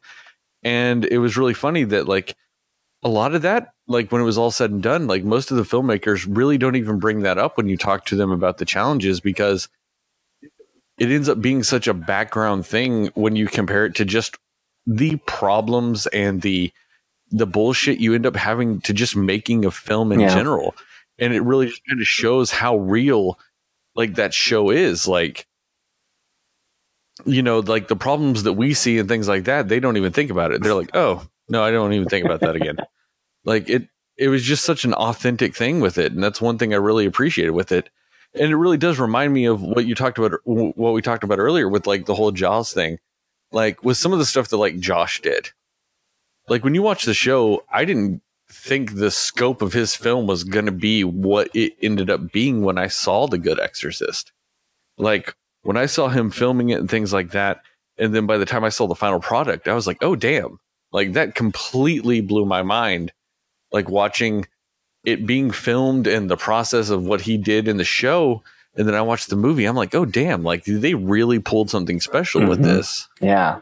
It's magical. Legit is magical. Just to piggyback off of what you guys said, I think that's another great thing about this that makes it so unique is that you get to see you get to see what's produced after you watch this show. So once you watch the Rebel Without a Crew show, and then the films that these filmmakers produced are available, you actually get to see the fruits of that labor. You get to see what was produced. So I feel like it makes it different from other shows you watch. Like I can watch a cooking show or something like that, but I can't really taste what that cook made unless I make it myself or unless I go. And I think that's something unique about the experience of this is that not only do I get to watch what these filmmakers went through, but then later on, I can actually watch what was produced as a result. And it really just brings that whole experience around full circle. Mm-hmm. Yeah. And I think when it airs on the El Rey network, and again, don't quote me. I don't want to, it could change, but I think we'll see the films first. You might see the films first and then you get to watch the show and then see the films again. That might be the way they're programming it. I'm not 100%. But even in that way, I think it's pretty cool to see a movie and go like, oh, okay, wow, 7,000, that's crazy. And then you watch how it's done and you're like, it's like changes your viewpoint completely. It's like when I watch Troll 2, you think, oh my God, what a terrible film. And then you watch the Best Worst Movie documentary and you're like, holy shit, it kind of changes stuff and you see things a little differently. I think that's what's exciting, that whether you see the series before or whether you see the series after the film and then you get to watch the film again, it's so cool to see how that it changes everything for you in your mind or how you perceive that film. I think you end up getting a lot more respect for the films personally, because, truthfully, these are films that were made for $7,000. Once they ran out, we'd say like, sorry, you don't have any more money. You can't do that. I don't know how you're going to solve that sound issue. You're out of money, so you don't have the ability to go pick up a scene because something happened. You had 14 days to film it, just like Robert did. So to see them all kind of work through things and bust out a film, it's crazy, but it's so cool. Yeah. And it's one of those things also that it really kind of shows you, like, I've watched a lot about like behind the scenes things and things like that. And what this does is it really shows you a lot of the nitty gritty that happens with a film. I mean, I know these were like very specific circumstances in which these films had to be made. But then when you look at the problems that these people ran into now, and then you kind of juxtapose those into back in the day when Robert filmed his stuff, when you don't have digital cameras, when you don't have this, you don't have that. It really kind of like really shows you the appreciation for a film like El Mariachi. Mm-hmm. Like that's what ended up coming out of that. And there was a lot more probably setbacks that Robert had back then when you don't have like digital stuff to do a lot of that. And you know, to see like where Robert's career is now versus where it was then, it's just like, holy fuck, like how did that even happen? Yeah. Like talk about, inspiring. Like that book, I think if you've read it, and I think it's one of those books that you should reread if you are an aspiring filmmaker, or if you are a filmmaker, just stay frosty on all that.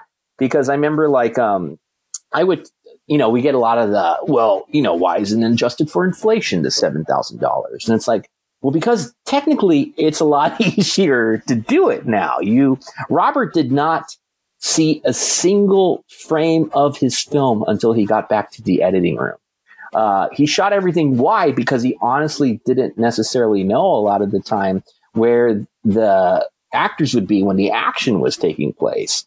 So that's why the camera's always on the kind of this wide lens. These filmmakers had the ability to do playback, all that stuff. Of course, their setback is that now that there's a television crew there, and they have to work within the confines of our 12-hour day, portal to portal, which may mean, depending on where you pick your location, that might mean you're shooting 6 hours that day if you have to travel 2 hours, each direction. But at the same time, that is something that everyone had, and some people took better advantage of working within the confines than others. Like Josh, for instance, I thought was remarkably efficient and successful because he saw that, okay, the house is here on the east side of Austin. Here's a ranch where I can shoot literally 95% of my film. That's 10 minutes away from my location. That's the, I'm going to spend all my money towards that. And that's going to be my biggest expense. And I'm not going to spend as much as I would on gear. You can make these smart choices. And it was really cool to see. I mean, we didn't get too nitty gritty in that because you do get a little bit in the weeds, with that sort of stuff. But, I mean, and also I told all the filmmakers too, I go, listen, our show is going to be its own character, while you watch this, because I'm not going to do what other shows do where there's a production problem and then that show makes it become a on-camera problem with some clever editing. If there's a mess up or there's something that's causing problems and it's because of us, we are going to show that, and that's why even in the cold open of the series, Robert mentions, and you have a television crew filming them 24/7, because we will get in the way. But that is the price you pay to get $7,000 and 14 days of filming and to be given that opportunity to also be mentored by Robert Rodriguez and work with 4 other fantastic filmmakers. So I'm just kind of really happy with the way everything went. Of course, I wish we would have given them a little bit more time, but it is what it is, and at the end of the day, the show is inspirational. I think these filmmakers are incredible and, just super thankful to have them. If I could get a chance, could I speak directly to the Cinefans? I want to speak directly to the Cinefans. So it's your podcast. First of all, I want to say thank you to you, Ryan, Bola, Josh, BK, Scarlett, Robert, everybody, because this show is absolutely fantastic. Guys, you probably haven't watched Rebel Without a Crew yet, but I want to let you know that this isn't like other reality TV shows. Listening to Ryan speak, it's like listening to somebody recap their own life story. I can tell how tight-knit everybody was. I can hear these directors speaking from Ryan, and we spent a lot of time on this series, but there's just some things that are just criminal about this that we got to change it, okay? we have to change this. Okay, so right now, the Rebel Without a Crew Facebook has 492 people who have liked it. Cinefans, we can't allow this to happen. Okay, so this is what I need you to do right now. If you were listening to this podcast on your phone, minimize this podcast right now. I'm serious. No. Don't say you're going to do it later. Don't do that. We're not listen, we are not those people who ask to hang out. You're like, yeah, we should hang out sometime. And then you don't get the phone number, so you can't hang out. Okay. Minimize this right now. Go to Facebook, put in Rebel Without a Crew, and you're going to go ahead and you're going to hit that follow button. Okay. I'm going to give you a second. And while you're doing it, can you make that a follow first too? Thank you. That's awesome. I really do appreciate you doing that. Okay. Now, real quick, go ahead, put that. yeah, like and follow. Okay, what I need you to do is go and hit El Rey Network. Okay, because we can try to articulate this as much as possible, but right now, this is some straight up Morpheus Neo shit. Okay. We can't tell you about Rebel Without a Crew. You just got to see it for yourself. Okay. So now what you're going to do, go to El Rey Network. All right. Go ahead and like that. Hit that like. Thank you. Well done. Look at you. Look at how great you're doing. Now hit that follow and make that follow first, because when Rebel Without a Crew season drops on El Rey this fall, and then when you can watch these amazing films that these directors put their heart, souls, blood, sweat, tears, sanity, time into, you're going to be absolutely blown away. You've got to do this. You've gotten the chance to peek behind the veil of filmmaking in so many different areas and variants, and seen so many attributes of people who are truly passionate about films, just like you, just like us. And there is no $100,000 prize at the end of this. These are people who love this and have dedicated their lives to this, or maybe they haven't. Maybe they were just doing it in the weekend, but they came out bigger, stronger, better people. And that's what this is all about. Film is one of the most important art forms in the world. And what we got to do is, it's great to go see those movies that make $2 billion every time they come out. But it's more important to support the little guys, because those little guys are the future. Those are going to be who you go and see in the theaters 10, 20, 30 years from now. And you get to say that you were there. So make sure you're doing that. And then don't forget to like and comment and share this podcast too, because I know you love us. But if you really love somebody, you tell other people about it. That was deep, man. I feel like we need some inspirational music for that as well. Oh, damn. You guys are really making this hard for me for editing with adding in inspirational music with things. I think you can do it still. I believe in you. I do have a question. I have a two-part question for you, Ryan. So while Rebel Without a Crew was filming, you said you were based in LA, but you were in Austin while Rebel Without a Crew was filming, correct? Yes. Okay, so part two. How much Whataburger did you eat when you were in Texas? Oh, I ate a lot of Whataburger. Yes, that's the right answer. I love Whataburger. Like, there's In-N-Outs in Austin, and obviously In-N-Out is a big thing in Los Angeles, or just in California. But you don't eat In-N-Out burger in Texas, and I had some of the crew do that, and they're like, it's not the same. And I'm like, even if it was the same, I'm in fucking Texas. I'm not going to eat In-N-Out burger. No harm against, I love In-N-Out, but no, you got to eat the Whataburger. But if you're in Austin specifically, if I can just throw a shout out to P. Terry's, which has amazing burgers. And I was hitting that place up. It was like Whataburger and P. Terry's. So sometimes Whataburger did do me a little bit wrong by adding way too much mustard to my burger at one time.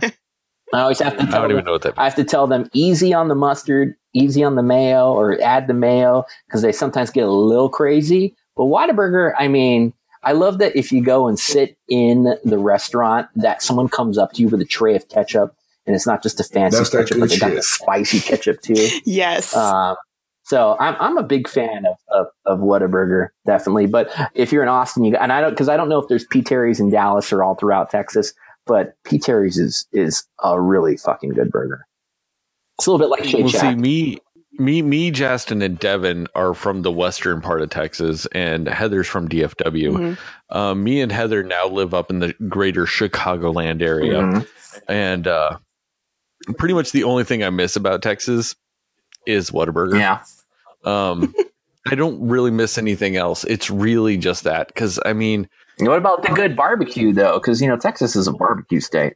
yeah, but this is fucking Chicago. I mean, there's fucking people from Texas making barbecue up here. Okay. It's one of those crazy things. Like when I moved up here, people are like, "Well, where are you going to get Mexican food?" I'm like, "Yeah, because Mexican people don't live in fucking Chicago." But from personal experience, Mexican food in New York is fucking terrible. I don't know what it is. It's not That's New York. Like, I mean, but that's the thing up here in Chicago. Like, I mean, you'll have those Mexican food restaurants that cater to fucking white people. Yeah. And then you have those ones that cater to fucking Mexican people, and those are the good ones. Yeah, the holes in the walls where it's a little suspect. Where you're like, is this place like? Am I going to eat a cockroach? Like those. That's where you get the best food. Oh, one of my favorite things, like some of the best tacos I've had up here, was when I was working at a warehouse, and there was just this guy that would come during our lunchtime, and I don't want to say a food truck, because it was essentially a pickup with this fucking special thing to just kind of put food out of. Yeah. And oh my God, those fucking tacos were the best fucking things ever. Yeah. And so it's one of those things. It's like, yeah, no, I'm having some better Mexican food up here than I had down in Texas, because their taco game is fucking legit up here. But no, it really is. It's Whataburger. That's all I miss. I miss getting super fucking drunk and going to Whataburger at like 2:00 in the morning and getting a burger and a breakfast sandwich at the same time. Yeah. And just eating like there's no tomorrow. Yeah, I guess the closest thing, which I don't even want to say, but it's almost like Jack in the Box allows you to do that too. But I'm not a big fan of the Jack. For all of you who love Jack in the Box, and in case Jack in the Box is listening and trying to sponsor Cinema Slayers, no disrespect to Jack in the Box. I'm fucking sourdough Jack, great shit. But I'm just saying, it ain't no Whataburger. No, I got you. Oddly enough, one thing I will say about Jack in the Box is there's no Jack in the Boxes up here. Really? But that's crazy. Yeah, we've got White Castle, so we don't fuck with Jack in the Box. But Jack in the Box egg rolls are the fucking shit. Yep. I know it sounds crazy, but Jack in the Box egg rolls are some of the best egg rolls you will ever fucking eat. I'll just throw that out there. But no, because up here we have White Castle, and if you're special, you live near Mr. Sub. Because a Mr. Sub up in the Chicagoland area is the greatest thing you'll ever get. For one, they have RC Cola on tap. Whoa. And yeah, and that's the greatest thing in the world. Like, I know like people have these weird soft drink like allegiances. Like I know, especially in Texas, everybody likes to orgasm over a Dr. Pepper. Mm-hmm. But until you have RC like from a soda machine, there's nothing that beats that. Yeah. It's pretty much Mr. Sub, and then oddly enough, Soldier Field. Okay. They have RC on tap, and that's the greatest thing ever. Let me ask you, when you eat the White Castle, does it go through your system real fast? Because that's been my experience whenever I've had White Castle. Whenever I moved up here, I had never had White Castle before, and everybody up here said the same thing. I don't know what it is. Apparently, it's my decades of eating just nothing but butter from my grandmother, butter and lard, that nothing fucks with me like that. So like I can go to White Castle and I'm just fucking hunky dory afterwards. That's awesome. So yeah, but apparently no, that's a very common issue for people that have been around White Castle a lot. Apparently, is just that's an issue that it fucks with them after they eat it. Like they're like, no, I want to eat it, and then after they eat it, they're like, oh no, that was the worst decision of my life. At the time, it's great. See, if you are in Los Angeles area, we have something called Original Tommy Burger. My wife fucking hates Tommy Burger, but again, it's something that I grew up on. My mother and father would walk miles home and to use their bus fare money to pay for a Tommy Burger. So this is what I grew up. It's like cherished, but it's kind of a regular cheeseburger with this chili that doesn't look like chili, but and again, maybe it's because I grew up on it, but it is fucking delicious. Sometimes I just go there now and just get the cup of chili with some cheese in there. I mean, it used to not go through my system. Now it doesn't. I think as you get older, you become things like lactose intolerance kick in and all that. So my gut is not as strong as it used to be. But, oh man, Tommy's Burger in Los Angeles. If you haven't tried it, you want to live on the wild side, go down the Rampart in Beverly. It's good stuff. I want to say there's a Facebook show called The Burger Show. Mhm. And I want to say the newest episode deals with that Tommy's Burgers. Oh. Do they have something called a Mega Burger or something like that? I'm not familiar with the Mega Burger. Now, they may have added that. Tommy Burgers has been an institution in the city of Los Angeles, and I know they've gotten a little bit further along with things to compete with more fast food stuff, but I don't specifically remember a franchise. I mean, a Mega Burger. But it is definitely a no frills. It looks like a little tiny shack. There's franchises where you can actually sit down, but it's like a straight up little shack on a corner. And then you stand up and eat on a small little wooden slab that's stuck to a wall, like a mini bar or something. And that's how you do it. Yeah. I mean, that name really does sound familiar, but I'm with you on that. A no frills burger is probably one of my favorite things. I mean, to me, a perfect burger is just mustard, onions, pickles, meat, and cheese. Mm-hmm. That is probably the most perfect burger you can get. I don't know what it is about that. And I've even eaten at the place that technically is the home of the cheeseburger, or just the hamburger in general, in New London, Connecticut. I can't remember the name of the place, but they're what's credited as the home of the original cheeseburger, because it was a Hamburg style sandwich. And it was essentially, they put 2 pieces of white bread in a toaster and they kind of just put a patty with it. And that's kind of just how they did it. And I love that place. And it's very much a Chicago thing, but it kind of spreads to there too. You don't fucking put ketchup on it. They don't allow ketchup in their restaurant. They'll fucking kick you out if you ask for ketchup, which is very much a Chicago thing. Cause if anybody knows anything, if you put ketchup on a Chicago style dog up here in Chicago, they're going to fucking kill you for that. Wow. You just don't fuck with that. Yeah. The city of Chicago doesn't fuck with ketchup. And I think that's why I get along up here. Well, what's funny is that there's a place in Los Angeles called Father's Office. It's a bar that you can get a burger at too, though it's not traditionally looks like a burger. It looks more like a French dip or something, but it's a burger. And you cannot go in there with ketchup. If you ask for ketchup, they'll fucking stab you in the face. So maybe they came from Chicago. I didn't know why people hate up on ketchup, but unless it's there, I'll eat it. If I'm not need to crave and put ketchup on there, it's all about the meat patty. If the meat is good and seasoned well, and you got a good slice of cheese on there, that's really all you need. I agree with that. It really comes down the anti-ketchup thing in Chicago. It's mainly just because of the dogs, the hot dogs. A Chicago style hot dog is very much famous for not having ketchup on it. And that's really what it boils down to, is you put ketchup on your fries, nobody really gives a fuck. It's just, you don't fucking put ketchup on a Chicago style dog. I saw on Reddit that Portillo's, which is a kind of famous restaurant up here, was talking about how it's National Hot Dog Day soon. And if you catch this hot dog mascot in the city, you'll get some shit or whatever. Mm-hmm. But the picture they put had ketchup on the dog. Oh shit. So Reddit's what the fuck is this? They're no, we just need to find that fucking mascot and beat the fuck out of it, because why the fuck is there ketchup on that hot dog? And I just kind of loved that. That sounds like a good horror film, just one guy that's obsessed with killing anybody that put ketchup on a hot dog. That's his MO. You're too, basically. Yeah, exactly. It would just be one of those things, though, that if you film that in the city of Chicago, your villain would be one of just any millions of people.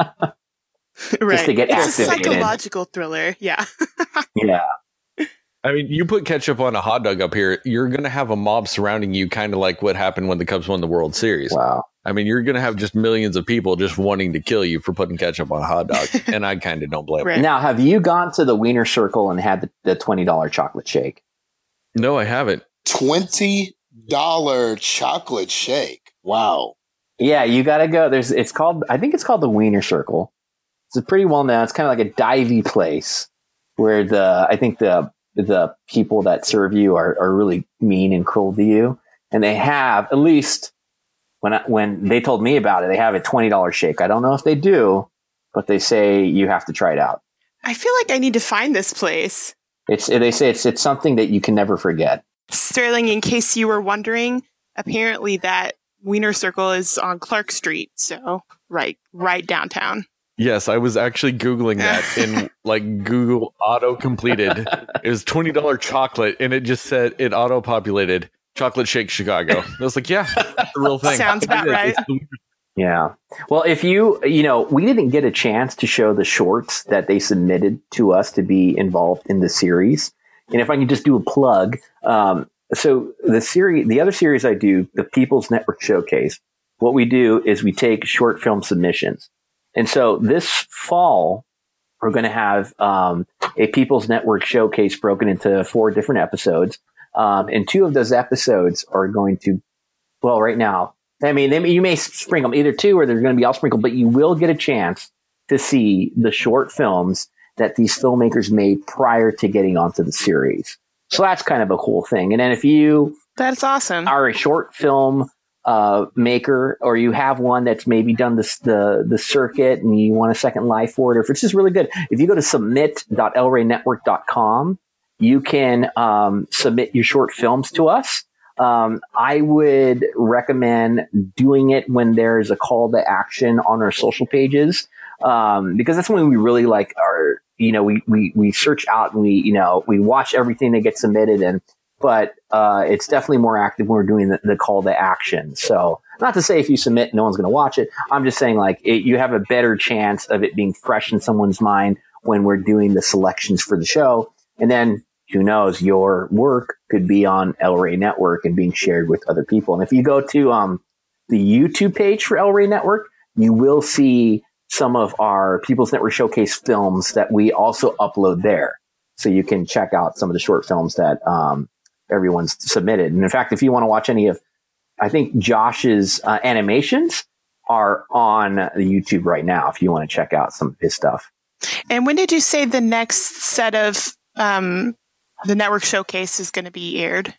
It'll be this fall. We don't have an air date yet, but it will be this fall. There's going to be, like I said, right now we're looking at 4 episodes, and we're in the process. Right, we just finished the deadline for the submissions, so we're right now selecting the people that are going to be in that showcase. So yeah, feel free to check that out, because who knows, maybe one of those people might end up being on a future season of Rebel Without a Crew if God willing, it gets greenlit. So fingers crossed. Awesome. Yeah. Definitely. But yeah, I mean, El Rey Network, if you haven't watched it, it's a channel for people who love film, who love genre films in particular. We don't take ourselves that seriously. We have fucking amazing wrestling with Lucha Underground, which is, yes. I've been to live tapings of it, and then they tape in LA, but if you were in LA and you happen to hear that they are taping a show, watch it, because it is fucking unreal. I mean, you have guys jumping like 30 feet off from like a pillar or like a balcony where they should be jumping. They jumping into the ring and they're fucking getting real. I mean, people say, and I know, Justin, you're a wrestler, but some people say, oh, it's all fake or whatever. I don't care if it's choreographed or not. These athletes are putting their bodies in danger for our amusement, and they are truly experiencing what's happening. And there's just an incredible athleticism when you see what they do. And it's just, I mean, it's the greatest thing ever when you see someone fucking doing a diving leg drop from 30 feet in the air, or someone getting knocked the fuck out, like just crazy shit. Like, there was an episode of Ultima Lucha where they did this crazy match where you had to get pinned 3 times. And the first time you get pinned in the ring, then second time you have to get, I think it's like submit, and the third time you get put on a stretcher and get slammed into an ambulance. And this guy got body slammed through some glass, and when he got up, chunks of his back were on the fucking ring floor. Oh my gosh! And when they slammed him onto the gurney, he got up, chunks of his back. And then when I watched him wrestle on this new season, I saw the fucking scars from that match all over his back. And so I just got to, tip my hat to all the professional wrestlers out there, because what they're doing is not easy, and they're doing it for our enjoyment. And it just is mind blowing. So thank you for, Justin and all the wrestlers out there for putting their bodies at risk for our enjoyment. It's kind of the gladiator sport of this current era.